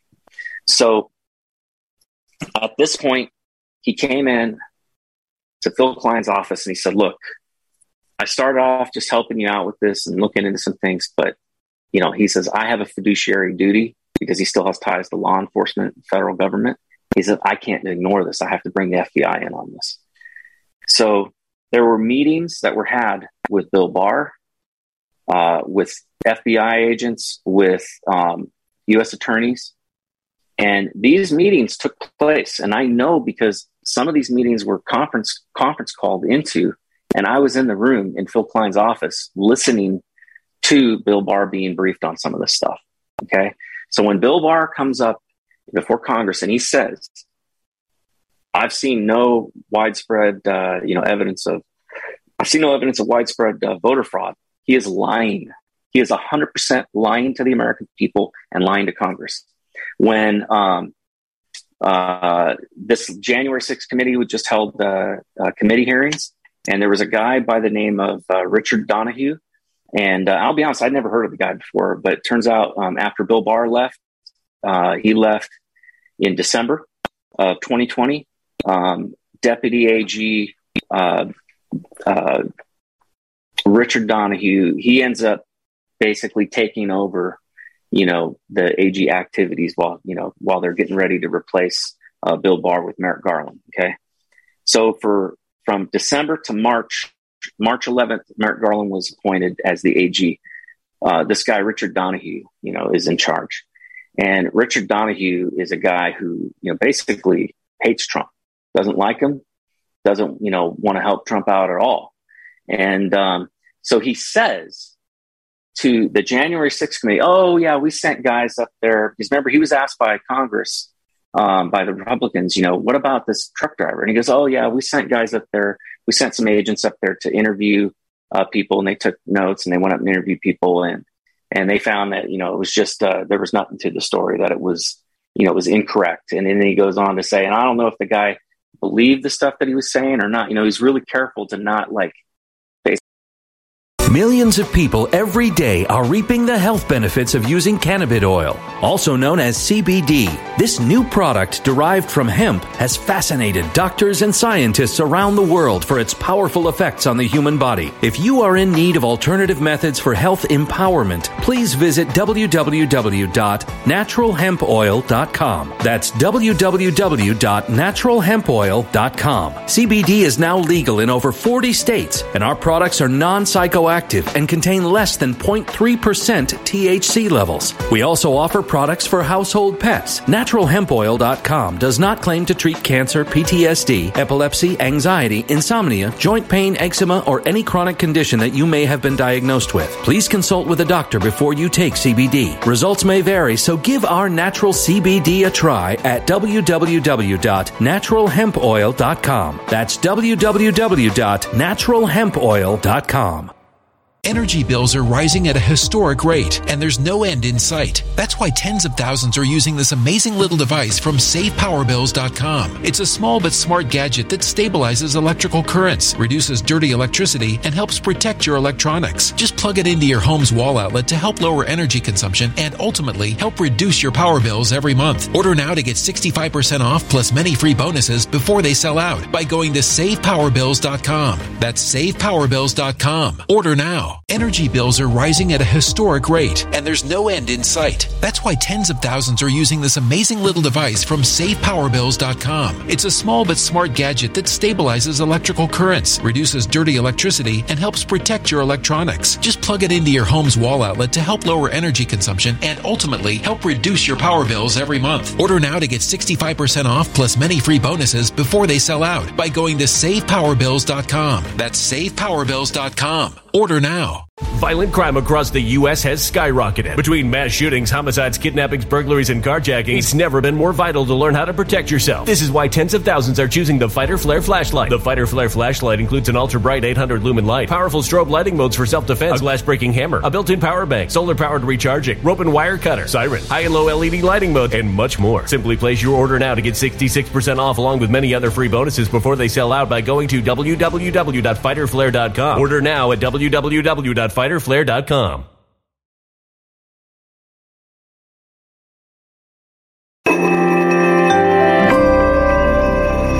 A human catastrophe is closing in. Nobody knows how far this one is going to go. You can feel the heat as tension is rising globally. War is expensive. Open a Noble Gold Investments IRA today, and you can claim a free 3-ounce silver American Virtue coin. Just use the promo code GOLD. Go to noblegoldinvestments.com now. Past performance may not be indicative of future results. Investing in precious metals, including gold, involves risks. Consult with your tax attorney or financial professional before making an investment decision. Basically put that guy in a position of, being arrested for lying to the FBI, right? So he's got to do that because he's got to protect himself. But he flat out lied to the January 6th committee. They didn't investigate. They shut that investigation down.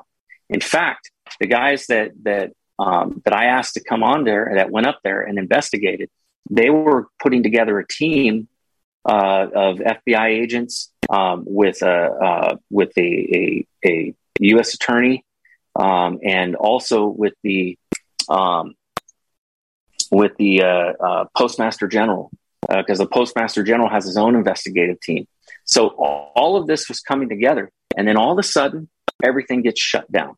Now, for the longest time, I thought that it was shut down because there was a conflict of interest between the U.S. attorney out of the Eastern District of New York, which was Durham Jr., and the other guy out of Pennsylvania, whose name is something or other. I can't remember off the top of my head.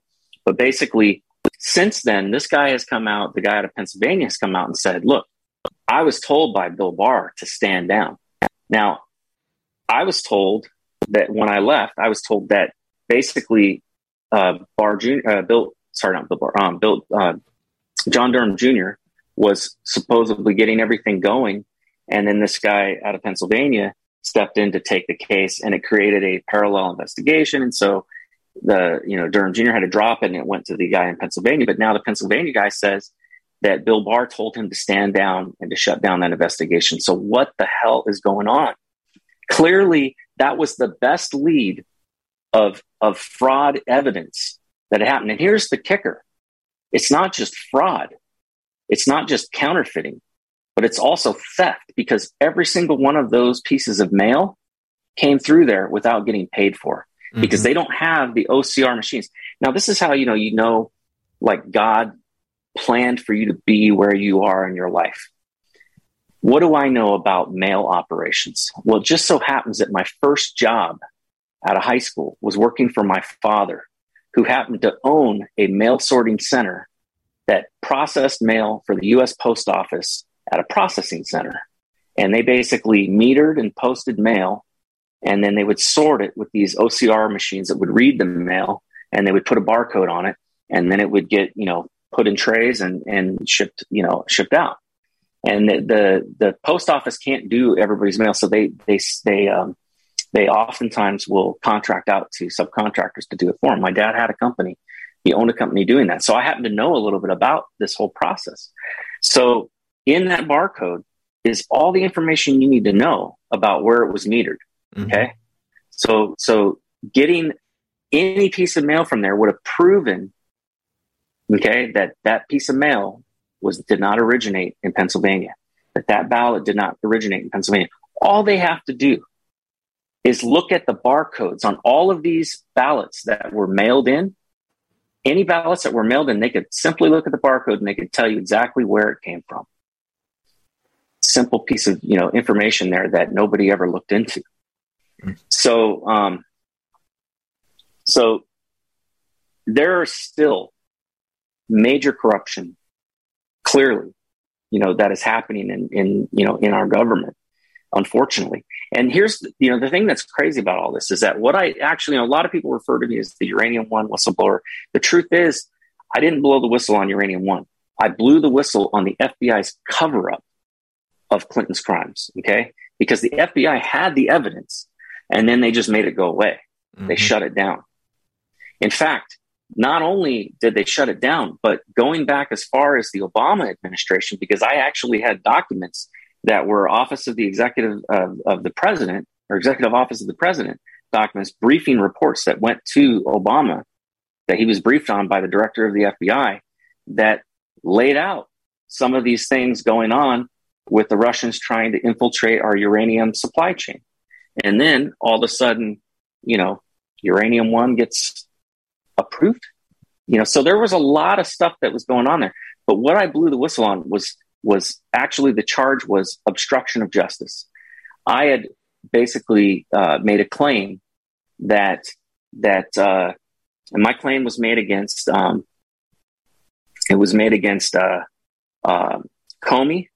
It was made against Michael Atkinson, and it was made against Robert Mueller, who happened to be the FBI director at the time that the Uranium One stuff was all going down. Okay, so I would have added Rod Rosenstein to that, but I couldn't, because I knew that he may end up having to read that stuff and approving it. And I knew if I threw him in there, then of course he's not going to look at it, or he's going to, smash it or squash it. So I took him off of it, and I just kept Mueller, Comey, and Mike Atkinson. And I put those guys on there because they all had knowledge, and they said nothing. They did nothing. They basically effectively obstructed justice. And so I had a real problem with them. But that is in a nutshell, that is basically, everything. And the thing is to this day, what bothers me is that the election integrity stuff, if I was still working for the FBI, I would be compelled to blow the whistle on Bill Barr, on the U.S. attorneys who did nothing and said nothing until it was politically expedient for them to do so. on the, basically all of the people in the Department of Justice on this Donahue, Richard Donahue guy. I would have to blow the whistle on all those guys for obstructing justice into this investigation and Bethpage. So, there needs, look, nothing's going to happen. We all know nothing is going to happen as long as the Democrats are in charge. It's not going to. They're not going to ever, because it's not going to benefit them in a way. It's going to, and if anything, it's going to damage them. But when the Republicans take over the House and the Senate, and I believe they will, when they take it over, they must open up an investigation into this and hold hearings. And they have to, and they need to get the IGs involved.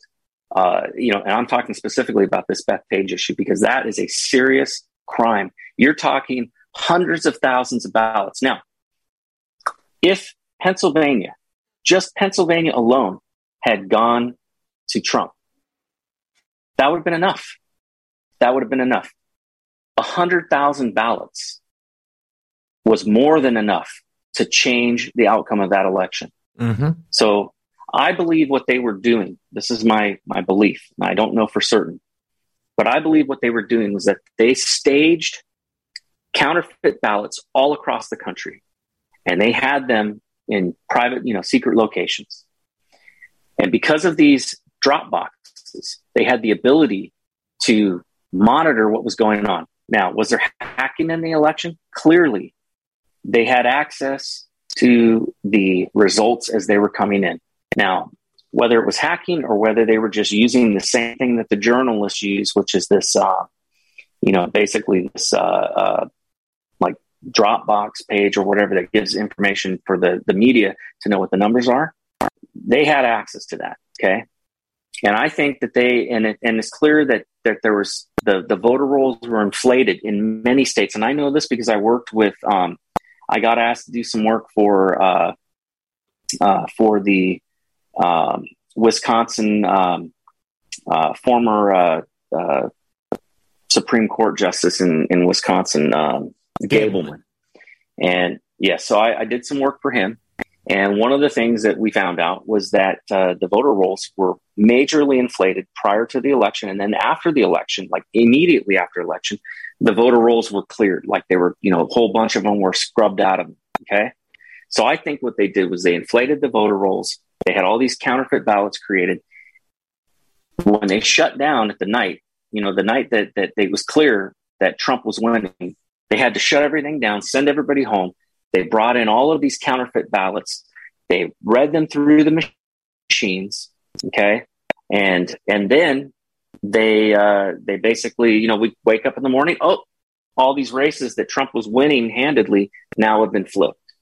And they knew exactly how many they needed to switch, without having to, look too bad. You know what I'm saying? So they had these basically like a credit card of voters that they could just, load it as much as they needed. And the worst part about it is that a lot of people, what about, they did recounts in a lot of these places. Yeah, but a recount doesn't validate that any of those voters are valid voters. It only validates that the machine read it correctly. That's it. It's like counting a bag of counterfeit money and saying, that's right, we're supposed to have $20,000 here. And as a result of counting this money, I can show that we have $20,000. But that says nothing about the legitimacy or the legality of that cash. Yeah. So any of your viewers who watched 2000 Mules, okay, you see that, if you saw that movie, you will understand perfectly how this happened.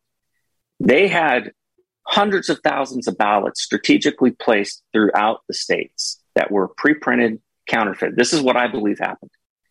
And they were monitoring the elections through the poll book so they could see how many people were voting. They could see, what the results were coming back. And they basically went in, they shut everything down at midnight. They said, we're going to come back and finish counting in the morning. And then in the morning, all of these ballots, just magically show up, and they had the right numbers in order to push it over, to Biden. So a lot of people have said, well, this election is, fraudulent. So, we need to just turn it over. And, and there's been a lot of things. And I knew that January 6th was going to be a setup. And I had a bad feeling about it. I had seen too much already of the FBI, their shenanigans. And now it looks clear that the FBI had agents involved in that, or they had, basically people on their payroll who were agitating. This January 6th committee is a hoax, the whole thing. So this is, there's another piece to this too, that I don't know if anybody's ever talked about, but in my investigations into things, do you guys remember there was a guy by the name Chris Krebs? Yes. He was the director of the Cybersecurity and Infrastructure Security Agency, this CISA. Yep. CISA has direct authority over electronic voting machines and all of that.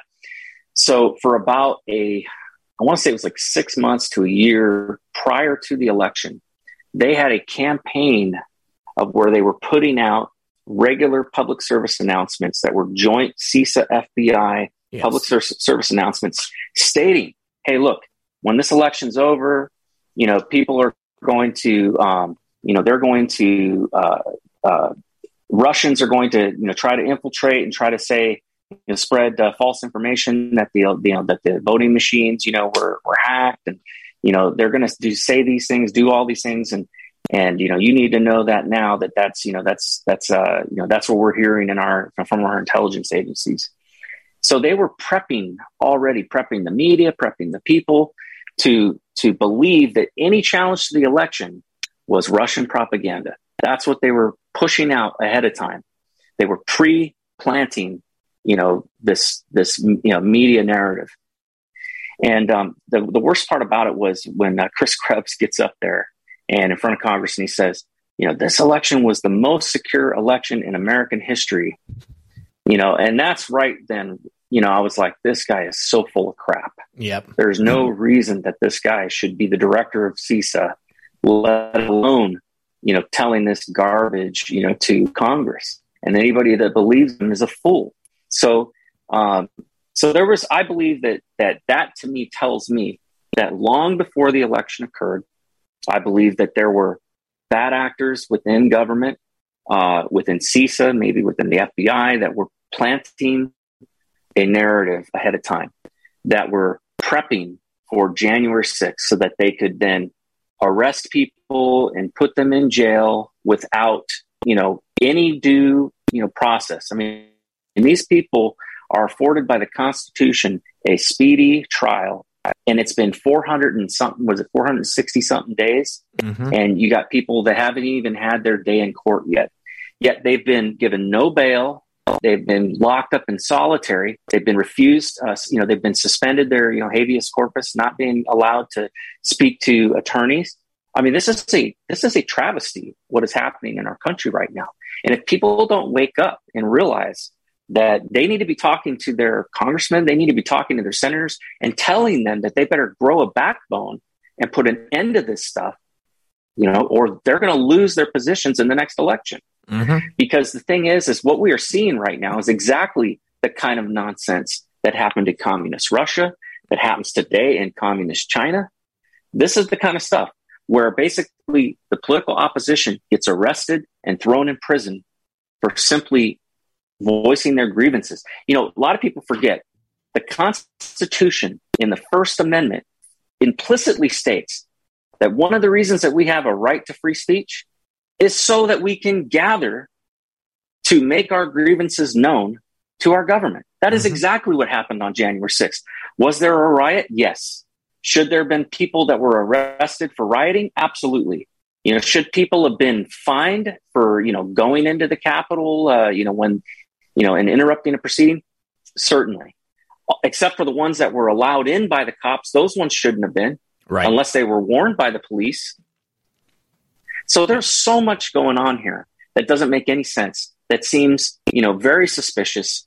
And Americans have a right to be suspicious of their government. In fact, the moment that Americans stop being suspicious of anybody who has power and authority over them is the moment that, honestly, they deserve to be, to lose their freedoms, because freedom isn't free. It's something that we have to maintain. And the only way that we maintain it is by staying informed and being vocal about it and doing our part Look, I served my country in the Army, and I served it because there's something that I believe in this country, freedom.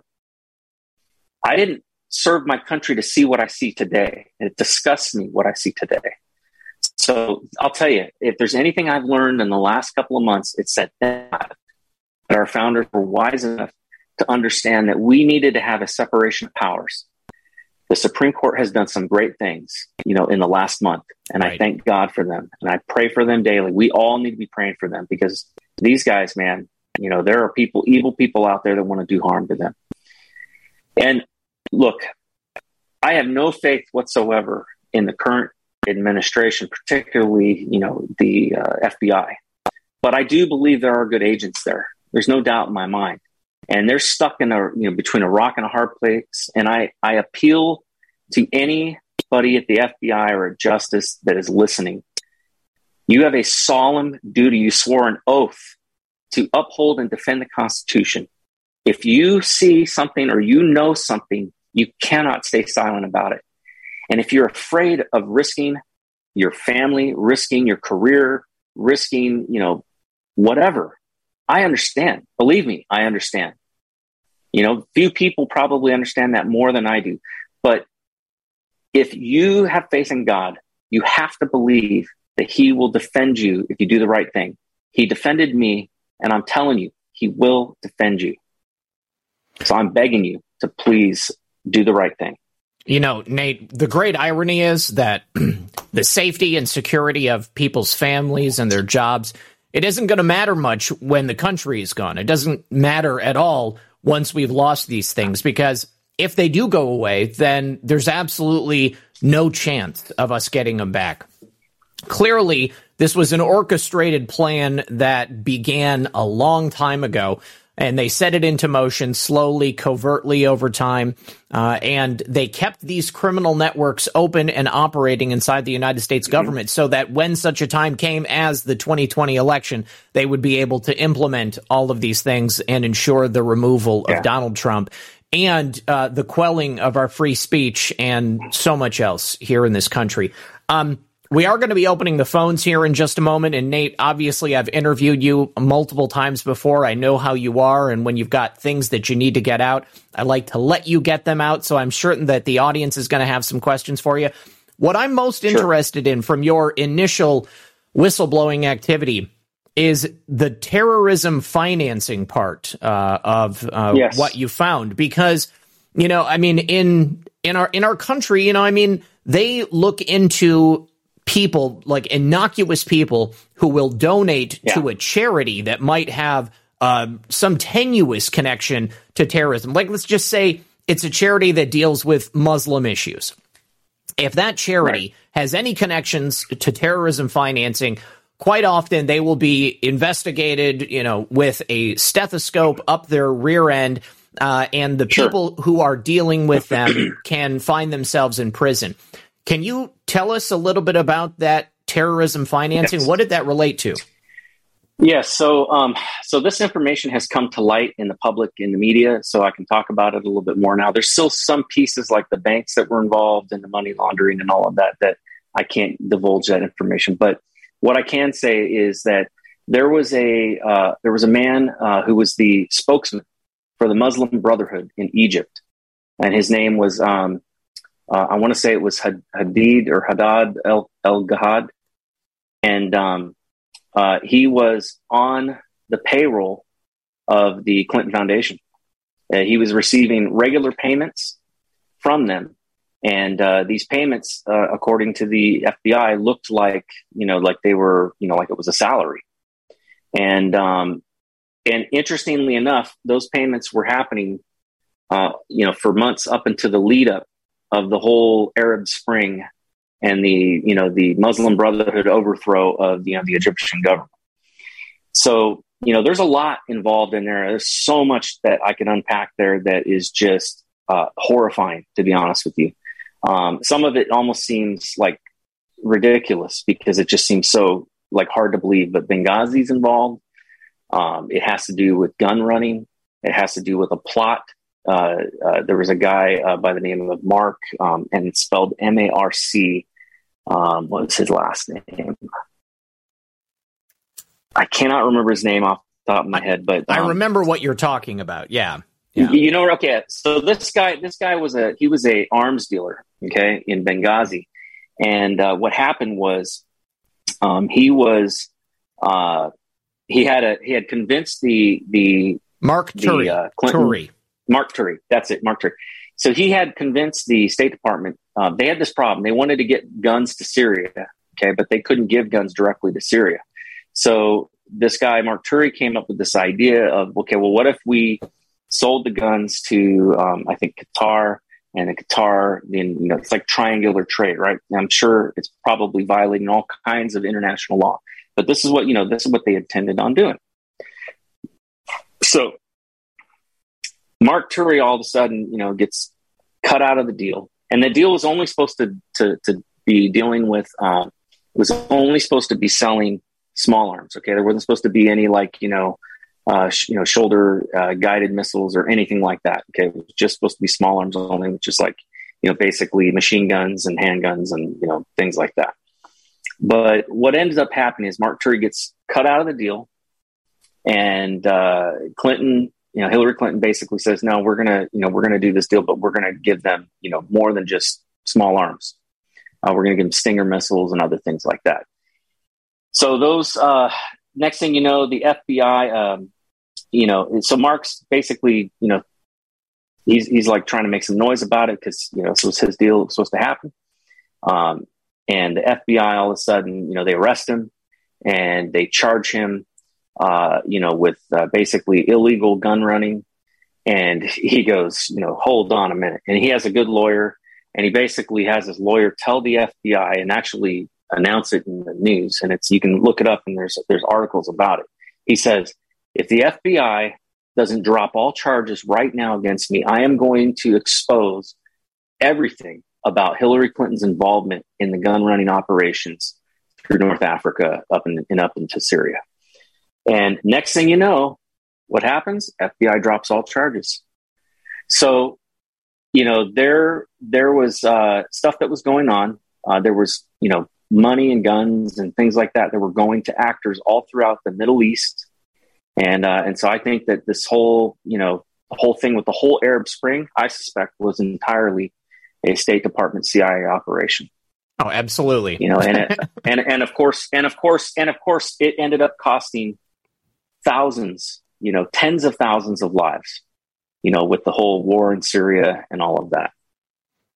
Yes. So the trial for Mark Turi should have began on Election Day in 2016.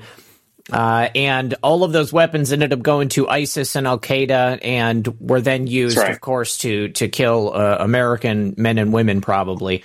Yep.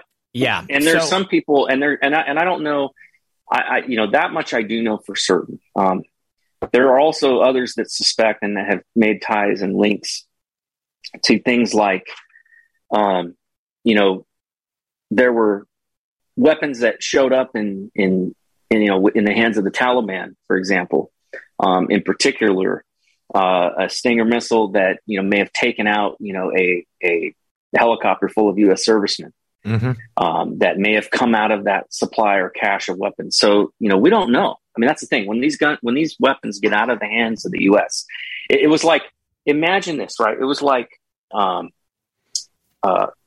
Fast and Furious, you know, that Obama. Oh, on steroids. And, you know, on steroids. Yeah. We're not just going to give, you know, some drug dealers across the border guns. No, we're going to give, you know, terrorists major, you know, weapons and Stinger missiles and all kinds of other stuff. I mean, it was that on steroids. In fact, I wouldn't be surprised to find out that, you know, Hillary Clinton had something to do with, you know, suggesting the whole Fast and Furious thing just because it seems so similar. You know, remember when we tried Mexico? That's right. Yeah, I'm not saying that's what happened, but it sure is like, man, this idea looks like it's been played before. Oh, good Lord. All right. So I just want to say thank you once again to Nate for being here and for having this conversation with me. I want to thank everybody out there in the audience. Let me go through a couple of these donations on the Foxhole, and we're going to bring in our first caller. Sean Joe, thank you very much. And Due Diligence, man, it's so good to see you out there donated 5,000 gold pills. He says, much love, brother, Red Pill 78, and Empress is going to slap the crap out of me for this. So I appreciate your generosity. Casey dropping a can. Frank Stained, he says, hey, gents, happy Independence Day to two great patriots. That's right, everybody. Happy Independence Day. Hope you're going to have a great weekend. Sean the Banker, he says, Nate, man, it is so good to hear you and to know that you and your family are doing good. You will always have a family here.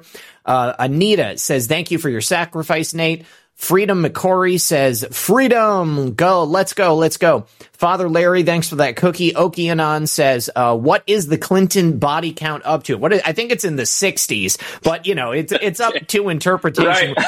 If we looked a little bit harder, we could probably find dozens more.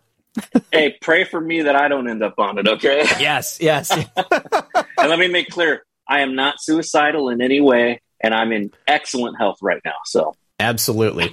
And let's see, Astro Emmy 4, thank you for the can. Spicoli says, interviews like this is what it's all about. Thank you. Casey drops some shades, and then Two in the Pink says, hey, Zach, thank you very much for that. And then also on Rumble a while ago, Deplora Laura, I didn't want to interrupt you, said, still my fave. Thank you for all your hard work, son. You are amazing. Thank you very, very much for being here. And for anybody who had seen Nate's screen name on Truth Social, MC Poda, now you know why he has that MC Poda name, making communists pay out the ass. That is pretty sweet. All right, we've got our first caller coming in. If I'm not mistaken, this should be DJ. DJ, is that you? That's me, Zach. How are you, brother? I am doing so good, man. Glad to hear your voice. How's it going for you? It's going pretty good, man. You know, it's the holiday weekend, and, you know, I'm just sitting on the couch this weekend. I'm not going anywhere. There's too much stuff going on. My lawnmower is in the shop, so I can't mow the lawn. I need to, but hopefully I'll get it back after the holiday, and then we'll get back to work. Yeah, you know, it's just something funny. You know, I was invited to go to Mexico in about a week and a half from now. Sweet. For 10 days, and I was like, I'm not going there. I'm not going. You never know. Because with my luck, I'll go there. You know, and while I'm there, something will happen, and I won't be able to get back in the country. So I just rather just stay here. Yeah, man. Play it safe. I'm with you. Yeah. Listen, guest tonight is very, very, very good. I like this show a lot. Some incredible stuff, and I remember a lot of the stuff that he's talking about. And the thing that struck me the most about what he said was the part about Bill Barr. I can't even comprehend that, really. Like how? Yeah, me neither. Yeah, that's crazy. I really don't have any questions. Couldn't speak to you for the last few shows. I don't know why. I think it was the last one. You didn't have the information up, and I couldn't call in. I forgot. I realized that after the show was over. I'm sorry. Yeah, but I'm like, well, how are these people talking? Like, is it just not showing up on my screen? How are they on the show talking, and I can't get in? It's all right, though, anyway. But I wanted to tell you, the one thing that I did want to tell you was that I watched the show last night. That was a great show. That's probably one of the best ones I saw. I loved your commentary afterwards. It was great. And I was up till 8 o'clock in the morning watching State of Sweden. That awesome. is incredible. Yeah, I didn't get near. I didn't even really take a bite out of it because there's so much information in there. Yeah, it's voluminous. It's horrible thing. But you were saying something the other day, and I just wanted to touch on this a little bit, just a drop. You're saying about there is no way to control your emotions, but there is. There definitely is. I was just saying that people don't know how to do it. Too many people don't know how to. Yeah, I used to work for drug treatment, and one of the things that we emphasized most was that you need to control your emotions. Something which I already knew since I was a kid, because I've trained in martial arts almost all my life.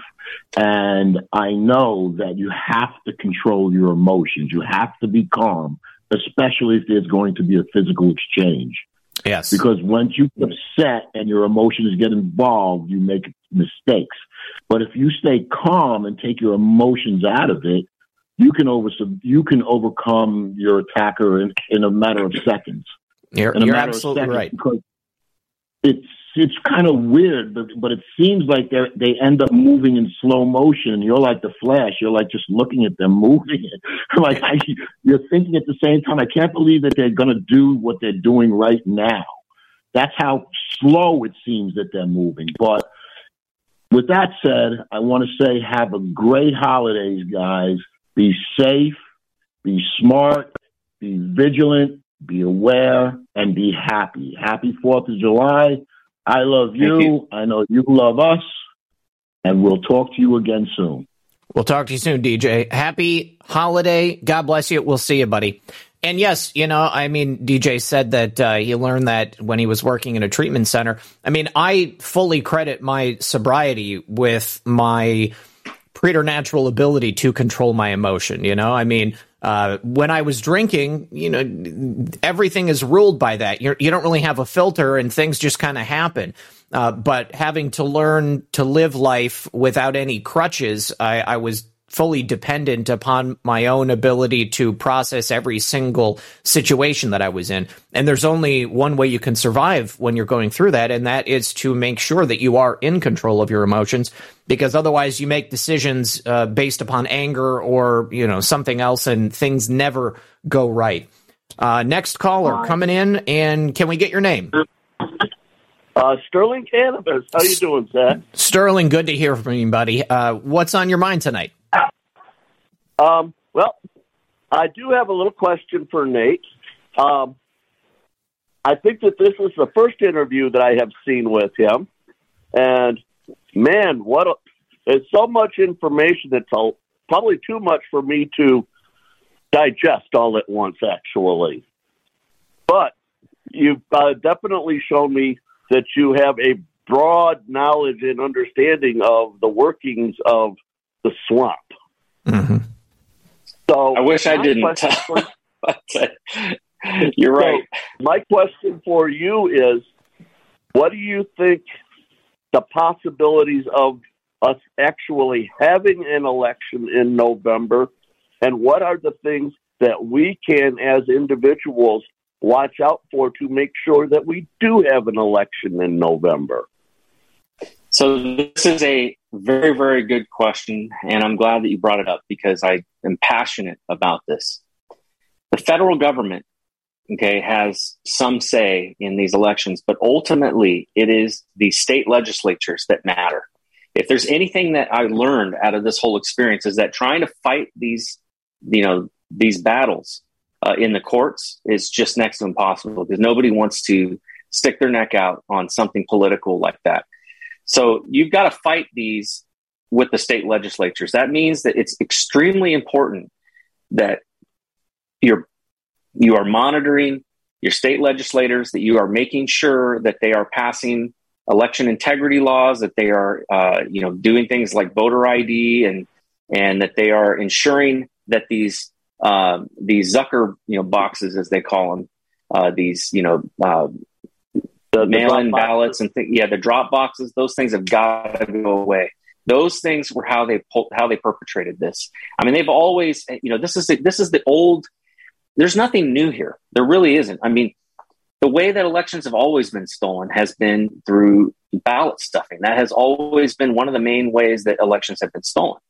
And because of that, they have all of these rules around ballots. So in the way that when you come in, you have to show ID, you have to do a signature card. There's got to be some way to verify that the person handing in the ballot is the person they're claiming to be. And the thing that by having these drop boxes, what it does is it completely bypasses the security, the physical security around the ballot protection. And that's really, I think where things went awry. And so we've got to get rid of these drop boxes. Everybody that is going to vote needs to show up in person. The only people that should have exception are the military because they're serving their country overseas. But even there, I don't see why they can't, it's a quick thing to validate that somebody's in the military. So I don't understand why they allow, mail-in ballots. There's really no excuse for it. Well, it's deceptively simple. They allow it because it is the easiest way to commit the fraud. Yeah, right. That's right. Yes. You're giving them too much credit. and here's another thing too. When it comes to the electronic voting machines, look, I'm in cybersecurity. I do think that there are ways that things can be made safer. But as long as they're not going to do those things, we should get rid of electronic voting machines. Because the fact is, one of the other things that I discovered that I've not heard anybody talk about is that these machines don't get updated. So they're supposed to be getting updated, but they really don't. And when they update a machine, like they change the software version on these machines, there is a process, and this is according to HAVA. Okay, so it's basically that is the Help America Vote Act, which is the law that allowed electronic voting machines to be used in the first place. So that there are very strict rules about that. But one of those rules that came out of the voting systems guide is that you have to ensure that any changes that are made, it has to go through basically a change control process, which means that if it's a significant change, like a software, you're changing a complete version of the software, it has to go back to a lab, be revalidated, be recertified. But here's what they're able to do. If they say, oh, well, it's just it's a minor change. It's just we're going from version 6 to version 6.5 or whatever, version 6.1, then they don't have to do it. They don't have to revalidate anything. They will accept the word of the electronic voting machine, company. And so they only have to, basically, it is ridiculous. The worst part about it is most of them haven't been doing it. And yet the states are still using, this stuff. So I work in cybersecurity. One of the things that's critically important in cybersecurity is regular patch management. I got to make sure that every government system is patched. Okay. Because if it's not, then it's exploitable, because it's not like it used to be, back 20, 30 years ago, where to be a hacker, you had to actually understand how to reverse engineer code. You don't need that anymore, because now if you want to know how to hack Microsoft, you just go to Microsoft Knowledge Base and look at the latest, basically what they call a CVE. It's a vulnerability database that lists the vulnerabilities and lists how those vulnerabilities are exploited. And you can go and look at that, and that will tell you. They do. So what that means is that people have to patch stuff like immediately. And so when you look at a computer that is supposed to be securing an election, and they're using, Windows XP, for example, okay, it's not even supported anymore. Not getting patched, it's completely unsupported. The government will not allow for its national security systems to be using that as an operating system. Yet some of these voting machines are using that as operating systems. So here's the crazy thing. The outgoing director for the Department of Homeland Security, I think his name is Jay Johnson. I think Jay Johnson. He was Obama's outgoing director. He actually did something. He basically said that all electronic voting machines, that the entire electronic voting system falls under national security critical infrastructure. Okay, that was one of his things that he did on the outgoing, when he was going on. And actually, I don't really have a huge problem with him. I think that he actually was more honest than some of the other people in the Obama administration. But he did that. And what that meant is that every single electronic voting system falls under something called FISMA. FISMA is the Federal Information Security Management Act. And it has a new name. They changed it. There's FISMA 1.0 and 2.0, and 2.0 is like the Federal Information Security Modernization Act. But basically, these two acts are critical to my job. I know all about them because I have to validate FISMA compliance with government systems all the time. So I can tell you right now, none of these machines that are out there, are compliant with HAVA, let alone FISMA, and about half of the other, requirements that they're required to meet. And they are not doing, change management. They're not doing regular patching. They're not updating them. They're not recertifying them. They even wrote something into their guidance that allows for them to basically continue. So here's the thing. This is crazy. I really don't understand this. But the EAC, which is the Election Assurance Commission, okay, they basically wrote the latest guidelines for electronic voting machines. One of the things that they did was they wrote in their latest guidance, they said, we're not going to require any company that has electronic voting systems to, if they do a change and it has to go up for review, they don't have to use the new security guidelines. They can use the old security guidelines. So in other words, the old security guidelines are grandfathered in for those machines. So what that means effectively is that if you are an electronic voting machine company and you make electronic voting machines, you don't have to spend any money basically sending any of your new stuff to a lab. You can just basically certify it yourself, make a statement to the effect, and then it goes to the EAC, and the EAC then will approve it.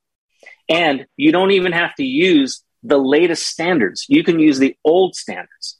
So even though there were major changes made to the new standards to increase security, you're not required to follow those new standards. You can use the old standards. So that's why when you go to the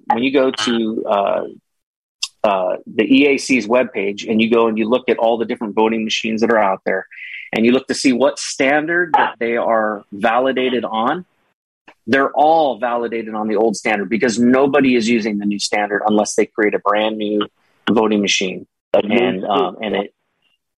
right. So they just keep basically saying, "Oh, we're just renewing, we're just upgrading the old version." And even if it has a completely different operating system, it's still just an upgrade, so they can get away with using the old standards. Well, listen, Sterling Cannabis, we have already blown through 2 hours, so I wanted to hopefully get... I appreciate it. I definitely appreciate the answer I got to. Thank you very much, Nate and Zach. No problem. Thank you, brother. We'll talk to you soon. Have a blessed holiday.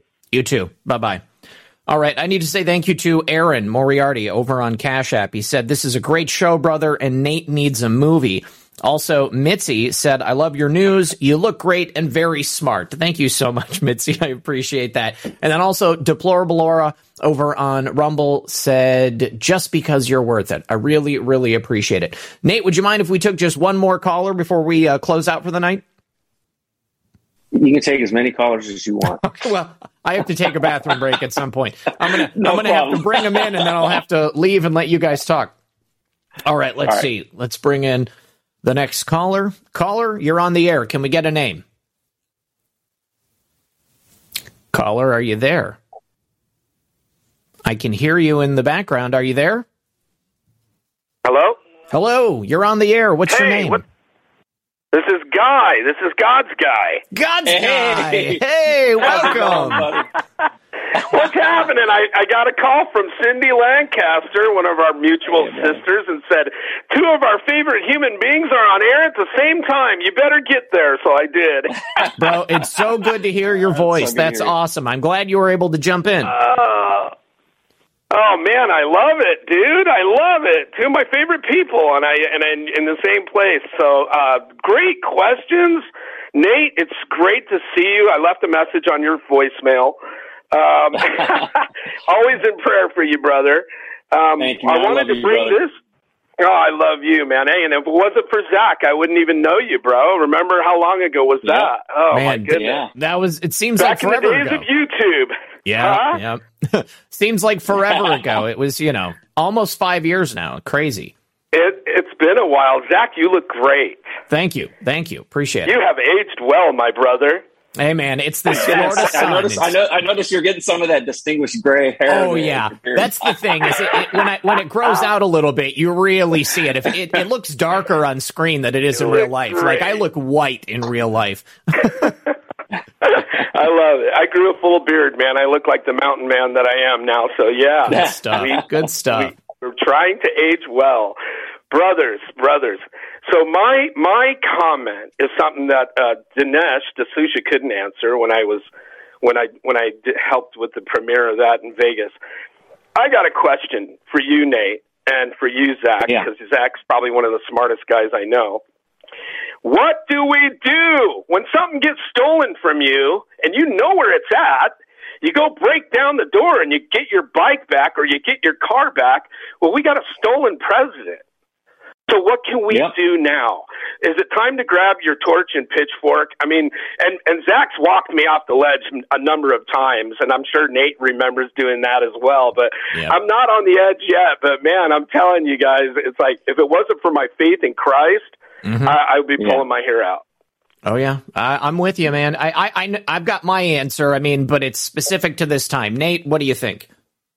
So, look, I'm going to level with you guys. I think a lot of what we're seeing, there's spiritual implications to it. It is unbelievable the level of evil that we see in these times. And I'm not saying that there hasn't been times like this before in this country. There certainly has. I mean, I think, the time of the Civil War was horrible. And I think there's probably a lot of evil going on at that time. I think that there's been periods of history where it seems like God's blessing has been pulled back. And I feel like that's what we're under right now. I feel like our country is under a curse right now for a lot of the evil that has just been allowed to happen. I think the abortion issue is one that, thank God, is beginning to take a turn, and maybe that will change some things. But I think, honestly, when the law enforcement agency who's responsible for ensuring that these kinds of things don't happen without prosecution, when they basically obstruct justice, then I don't believe that there is any hope in anything that man can do. And to me, I think it would be disastrous, to become violent over it, because all that would do is, violence begets violence. And I'm not saying that there's never a time for it, but I don't think that, there's a time for it until you basically are defending your own life, or the lives of your family. And so, because look at, and honestly, even look at January 6th and look what they've done to these people. It's just unbelievable. So I think the best thing that we can do is to continue to educate people, to continue to give, the left, there's a saying I've heard before, which is, you give them enough rope, to hang themselves. And I think that they're doing that. I think, honestly, why has, Trump, kind of like stepped back and not really, pushed harder? And I think he's been doing just that. He's been basically stepping back and letting them have enough rope, to hang themselves. They are their own worst enemy. They are exposing themselves every day.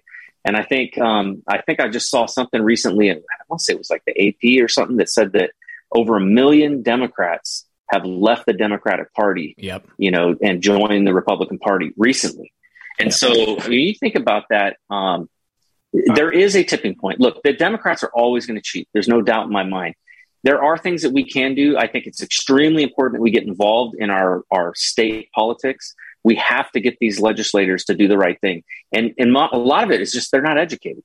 They may have ran for office because maybe there's an issue that was near and dear to their heart, and maybe elections has nothing to do with that. Maybe they're just ignorant. And so educating them is important. There are groups that have been out there doing that. I think that, Rudy Giuliani has done a lot of that. And, even the Mike Lindell, and his team and stuff have gone and spoken to some legislators. I know I've gone and spoken to some legislators and, about these issues, but more awareness needs to get out there. We have to be smart, though, because without a doubt, there are enemies of the state right now working for the government that will do everything within their power to try to set you up and try to turn you, into an example, and try to, basically threaten, because that's what January 6th is about. January 6th is about basically putting fear in all of us so that we won't ever go out and protest. Because you think there'll be another protest like there was before down in, at the Capitol building? No. Probably not. Not in our lifetimes, or at least not in any time in the near future. Because who wants to go to jail for something that you didn't do and not get a chance to even have your day in court? And, I know what it's like to be harassed by the FBI without being charged. some of these people have been charged, but they haven't had their day in court, and they're still innocent. You know, they have a presumption of innocent until they're proven guilty, you know, in our legal system. So there is something that we can do. And one of the things that I asked that question, I prayed about it, I asked God about it. When I got home after December, I felt totally my spirits were low. I felt completely just like, what is the point of it all? You know, and because I basically went through 2 experiences of seeing our own government obstructing justice and nothing coming of it. So I prayed about it and I asked God, and I believe God spoke to me and said, you'll find your answer in Amos chapter 5. And what I went through and I read it, and over again, it's like God is giving an indictment against the people of Israel for, basically turning their back on God. And, and you see this term come up for injustice over and over and over again, because you've had injustice towards the poor, because you've had injustice in the courts, because you've accused those, who are telling the truth of telling lies, because, and it's like over and over again. And in the end, it says, love what is good, hate what is evil. I'm trying to remember here. Love what is good, hate what is evil. And it says, and do not, or continue to pursue justice in the courts. And it says, and perhaps God will forgive you and will turn around the nation. So I believe that one of the things that God wants is he wants justice, and it needs to happen in the courts. I think that the courts is where it needs to happen. That means there need to be lawsuits. There needs to be lawfare, as not warfare, but lawfare. We still have a legal system, and we just saw it, at work in the Supreme Court recently with many of their, they just righted several wrongs that have been going on for over 50 years. Like gun rights, the EPA case, which a lot of people don't understand how big of a deal that is. But that's huge because it strips the administrative Roe versus Wade, of course. Yep. But that EPA ruling strips the administrative state of a lot of their power, where the EPA can't just go and say, "Oh, climate change, so we're going to shut down your business." No, Congress is the only ones that can make laws. The executive branch can't, and they can't delegate that powers to people who aren't elected. So there's a lot of things that happened in the last couple of, last few weeks to turn the ship around. And I'm hopeful. For the first time in a long time, I'm hopeful. But I believe it's going to come through the courts. I think that's the only way it can come. And, if there was any area where Trump really, left the country better than it was when he got there, that couldn't be just turned around, because everything that president does that's by executive order can be turned around the next whoever the next president is.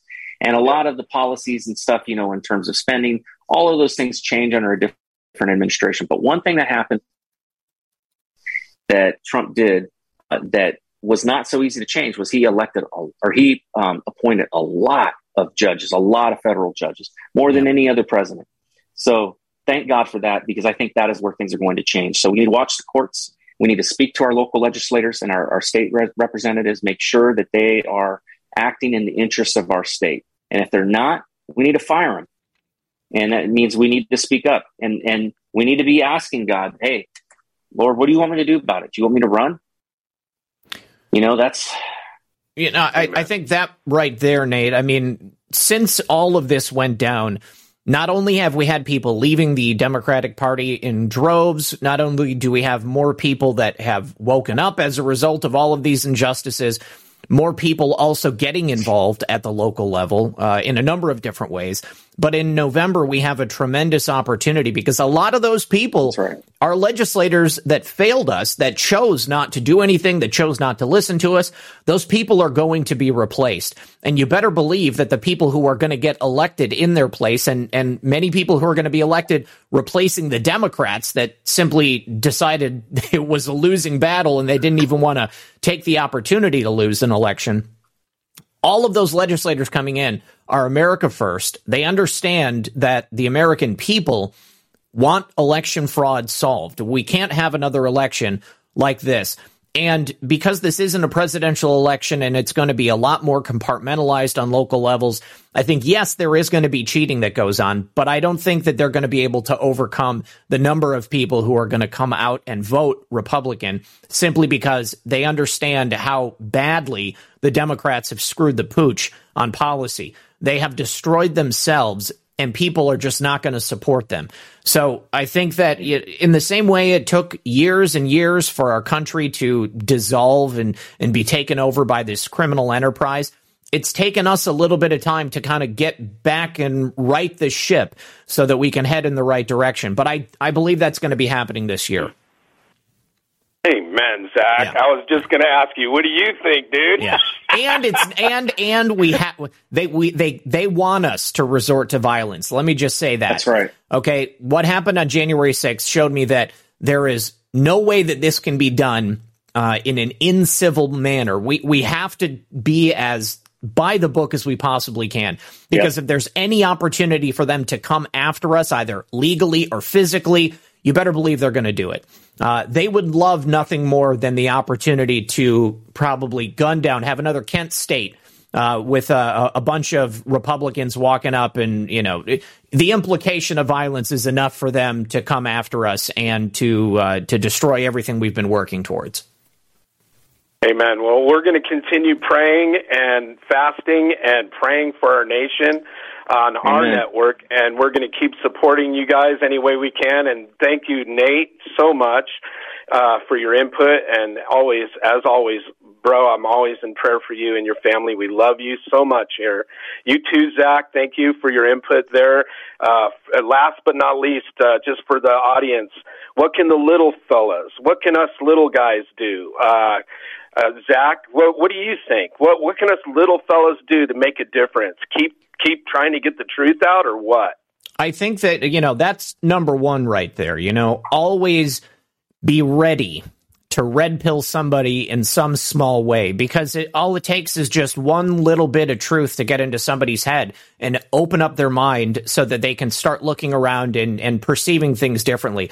But most importantly, every single man, woman, and, a voting-aged person should be involved in their local process, whether it's at the city, county or state level, join school board. Yes, absolutely. Sign up to be a poll watcher. They need poll watchers. And here's the thing. Right. Democrats always volunteer to be poll watchers. And that's how we got screwed in 2020. Republicans are not as quick to get into that stuff, but I think that's changed. And you have a real opportunity to ensure that you're there. We cannot have another 2020 where people are worried about standing 6 feet apart. They're allowing themselves to be kicked out of the count rooms. Where they're afraid of being called a racist. You've called me everything under the sun. Okay. As far as they're concerned, I'm a racist. I'm an insurrectionist. I'm a revolutionary. Terrorist. Yeah. I'll take all of it. Okay. But I love my country, and I'm not going to let you make me feel bad for wanting to defend it, because I will.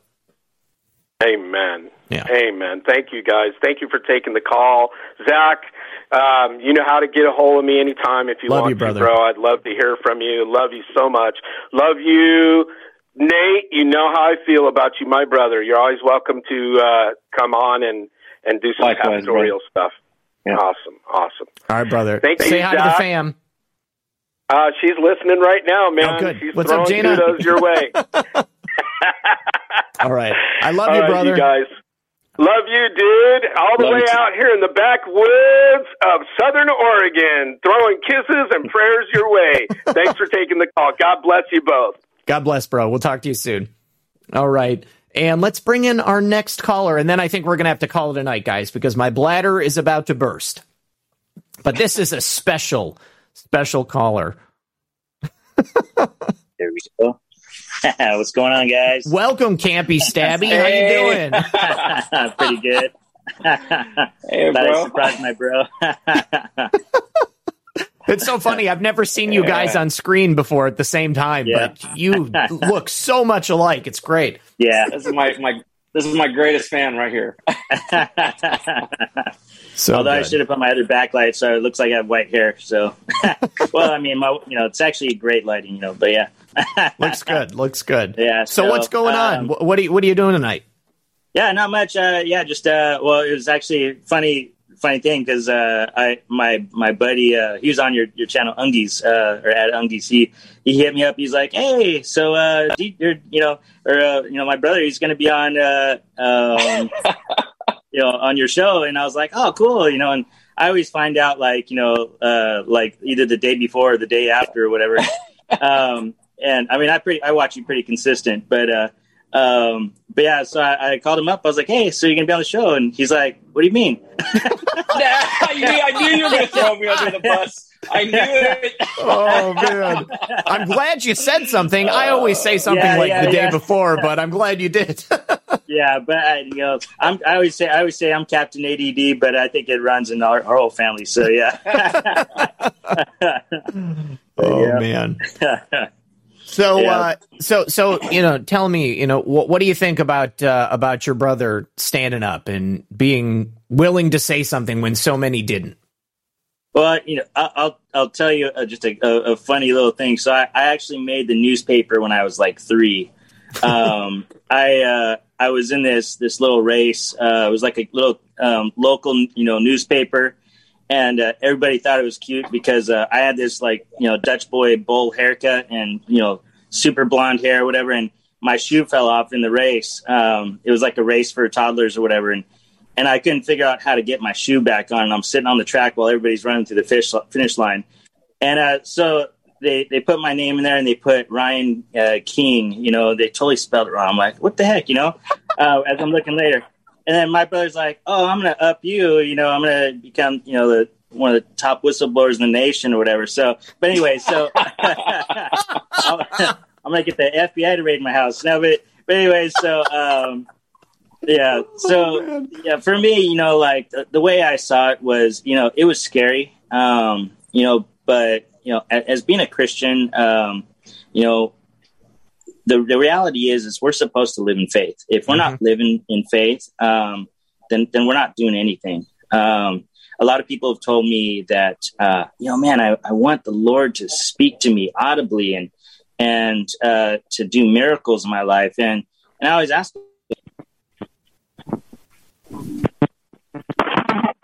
I don't have any audio. Can you hear him, Nate? No. Okay. Yeah, we lost your audio there, Ryan. Like right at the best part.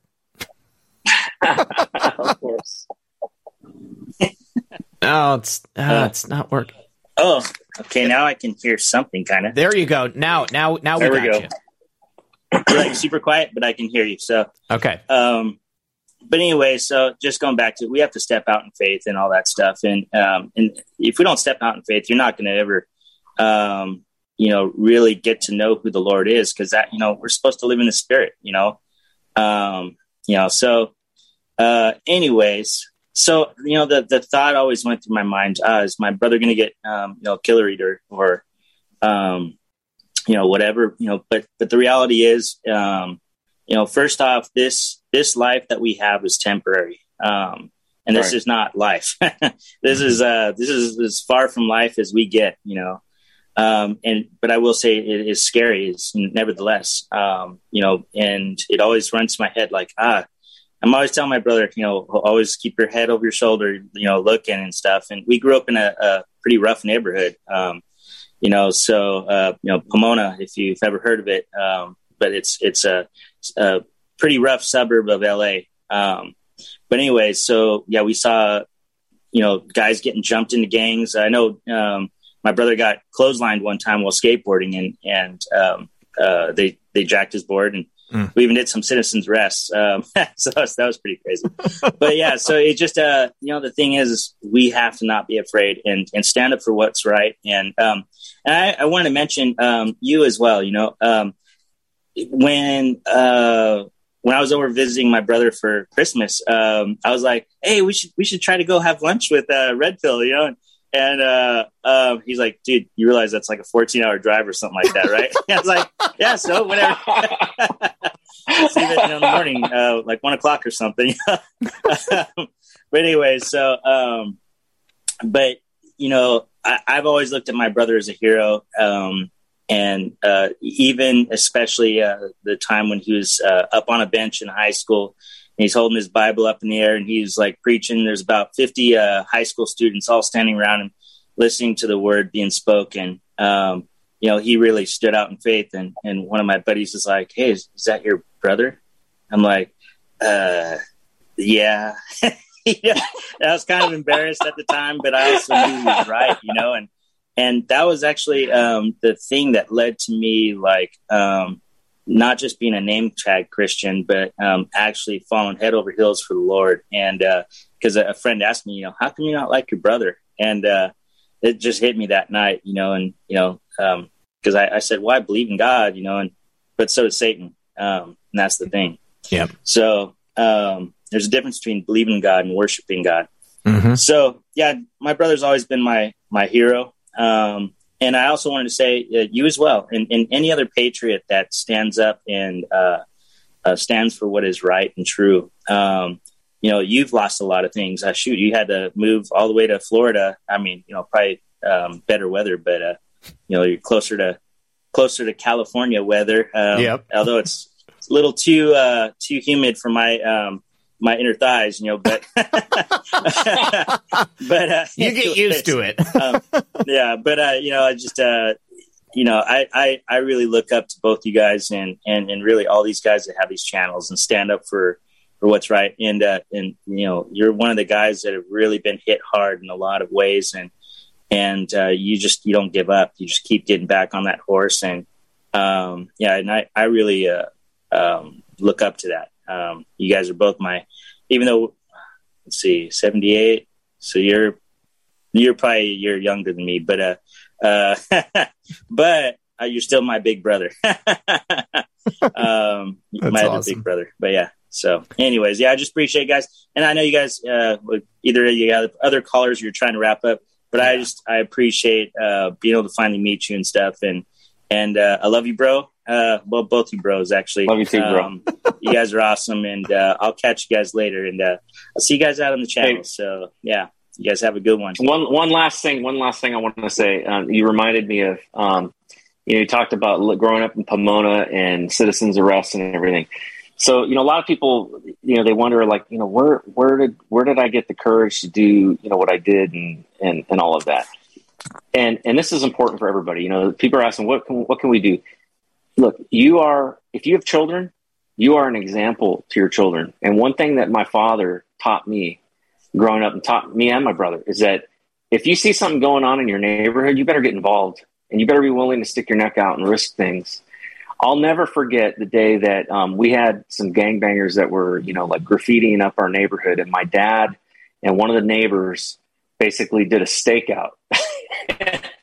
These gangbangers show up, and my dad jumps in the truck, drives across the field. I'm like maybe 16 years old. He's like, call the police immediately. And so he goes over there, tackles this guy to the ground with all these gangbangers standing around, and makes a citizen arrest. And luckily the police were right across the street.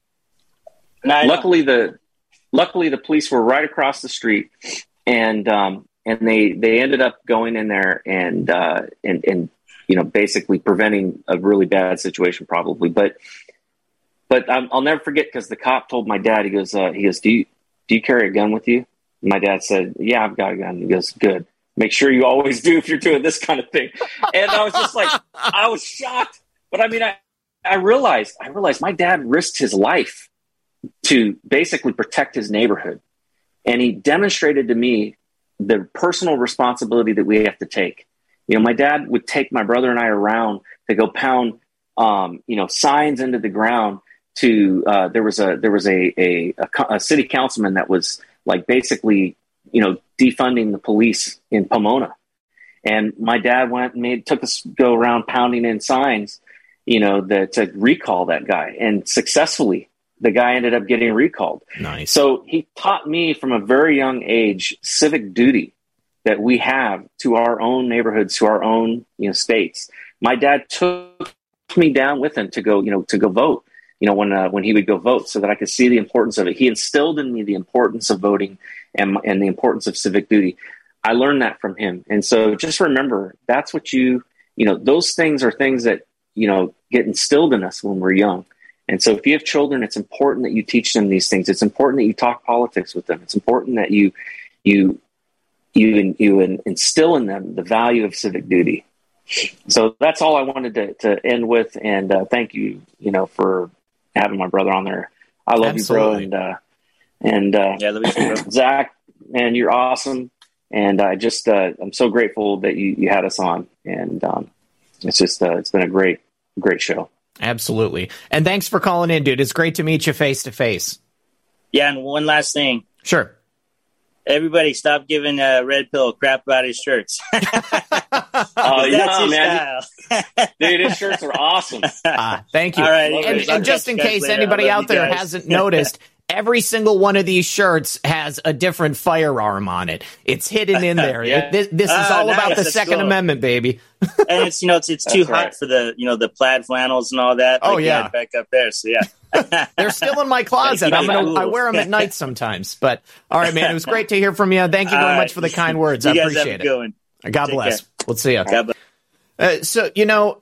I also credit my resilience and my ability to carry on and keep performing this mission in large part, maybe like the largest part, due to my faith. I mean, it's like I know that no matter how tough it's going to be, no matter what the trials and tribulations are, God is going to provide. God is going to continue to sustain me and give me exactly what I need to keep going. So I've always loved that about you, Nate. Your faith has never wavered.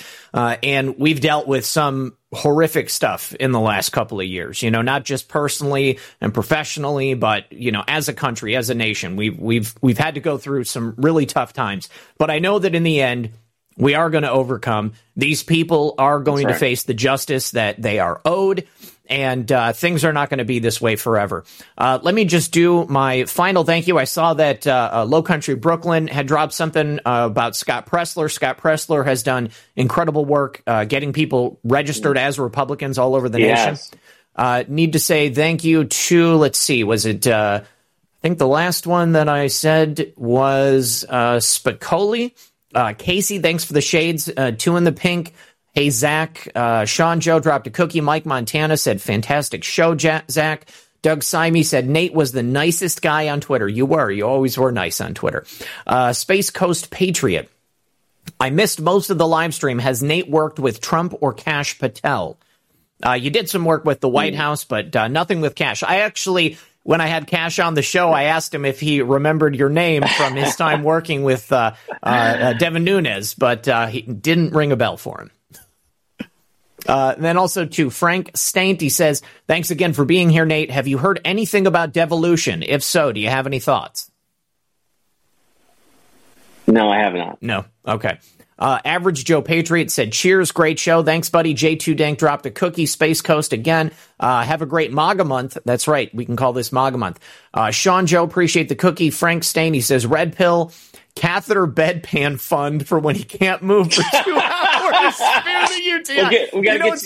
We gotta get you a stadium, pal. Oh, dude, yeah. I had joked one time with Lisa about just keeping a gallon, a milk gallon under the under the desk so that if I had to, I wouldn't have to get up. Average Joe Patriot, as our brother Method said, be the red pill. It is the thing they can't take away from us. And then Country Girl 007 dropped a cookie. All right, Nate, I just always like to ask my guests at the end of the show, what do you really want the audience to take away most from our conversation?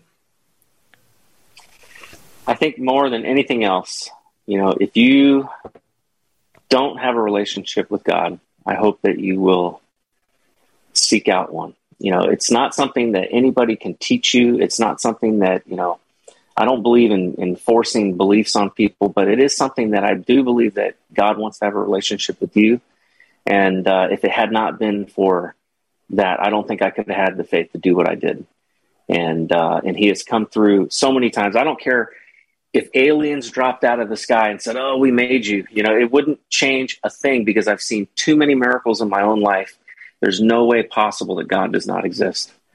And, I don't think that we all necessarily have all of the answers about who God is, but I do know that God does exist and that he wants to have a personal relationship with every single one of you. Amen. And that is what I will leave you with. All right. Excellent. Oh, well, thank you once again for being here, Nate. I can't wait to have this conversation again in the future. Everybody out there in the audience, thank you for being here with us as well. I'll be off tomorrow, back on Monday. I have released the scratch-in over on the Foxhole. Sorry, I forgot last night, but hopefully you will win some gold pills tonight. Everybody, good luck and God bless. We'll see you Monday.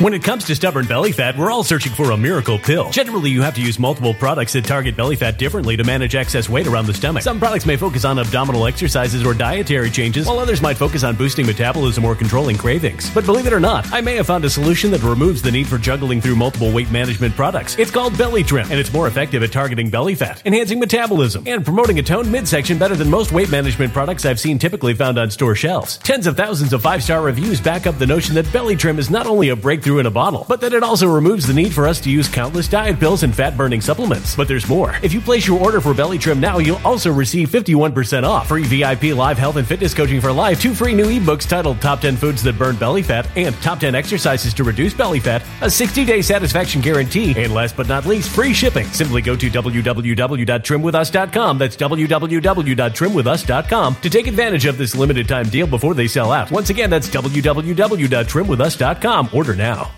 Energy bills are rising at a historic rate, and there's no end in sight. Talk to enough people, and you'll soon realize nearly everyone's shocked at their recent electricity bills. Some studies reveal energy costs have skyrocketed by as high as 60% in as little as 2 years. That's why tens of thousands are installing this magical little device from SavePowerBills.com to help slash their energy bills. This sophisticated gadget stabilizes electrical currents, reduces dirty electricity, and helps protect your appliances and electronics. Simply plug it into your home's wall outlet to help lower energy consumption and ultimately help reduce your power bills every month. Countless 5-star reviews back up the notion that this device is one of the most efficient ways to save money while beating the greedy power companies. But there's more. If you order now, you'll also receive 65% off, fast shipping within the USA, hassle-free returns, and last but not least, a 60-day satisfaction guarantee. Just go to SavePowerBills.com to take advantage of this limited time deal before they sell out. Once again, that's SavePowerBills.com. Violent crime across the U.S. has skyrocketed. Just recently, a politician was carjacked by 3 armed attackers outside his home in Washington, D.C. This comes several months after another politician was assaulted in the elevator of her building. Between mass shootings, kidnappings, burglaries, and carjackings, it's never been more vital to learn how to protect yourself. This is why tens of thousands are choosing the Fighter Flare flashlight. The Fighter Flare flashlight has awed people with a wonderful design and massive light output. On top of an ultra-bright 800-lumen light, it boasts powerful strobe lighting modes for self-defense, a glass-breaking hammer, a built-in power bank, solar-powered recharging, rope cutter, siren, and much more. Countless 5-star reviews back up the notion that this flashlight is the latest and greatest in the EDC market. But there's more. If you place your order for the Fighter Flare flashlight now, you'll also receive 66% off, free express shipping, and last but not least, a 100% lifetime guaranteed replacement. Simply go to www.fighterflare.com to take advantage of this limited time deal before they sell out. www.fighterflare.com. Order now.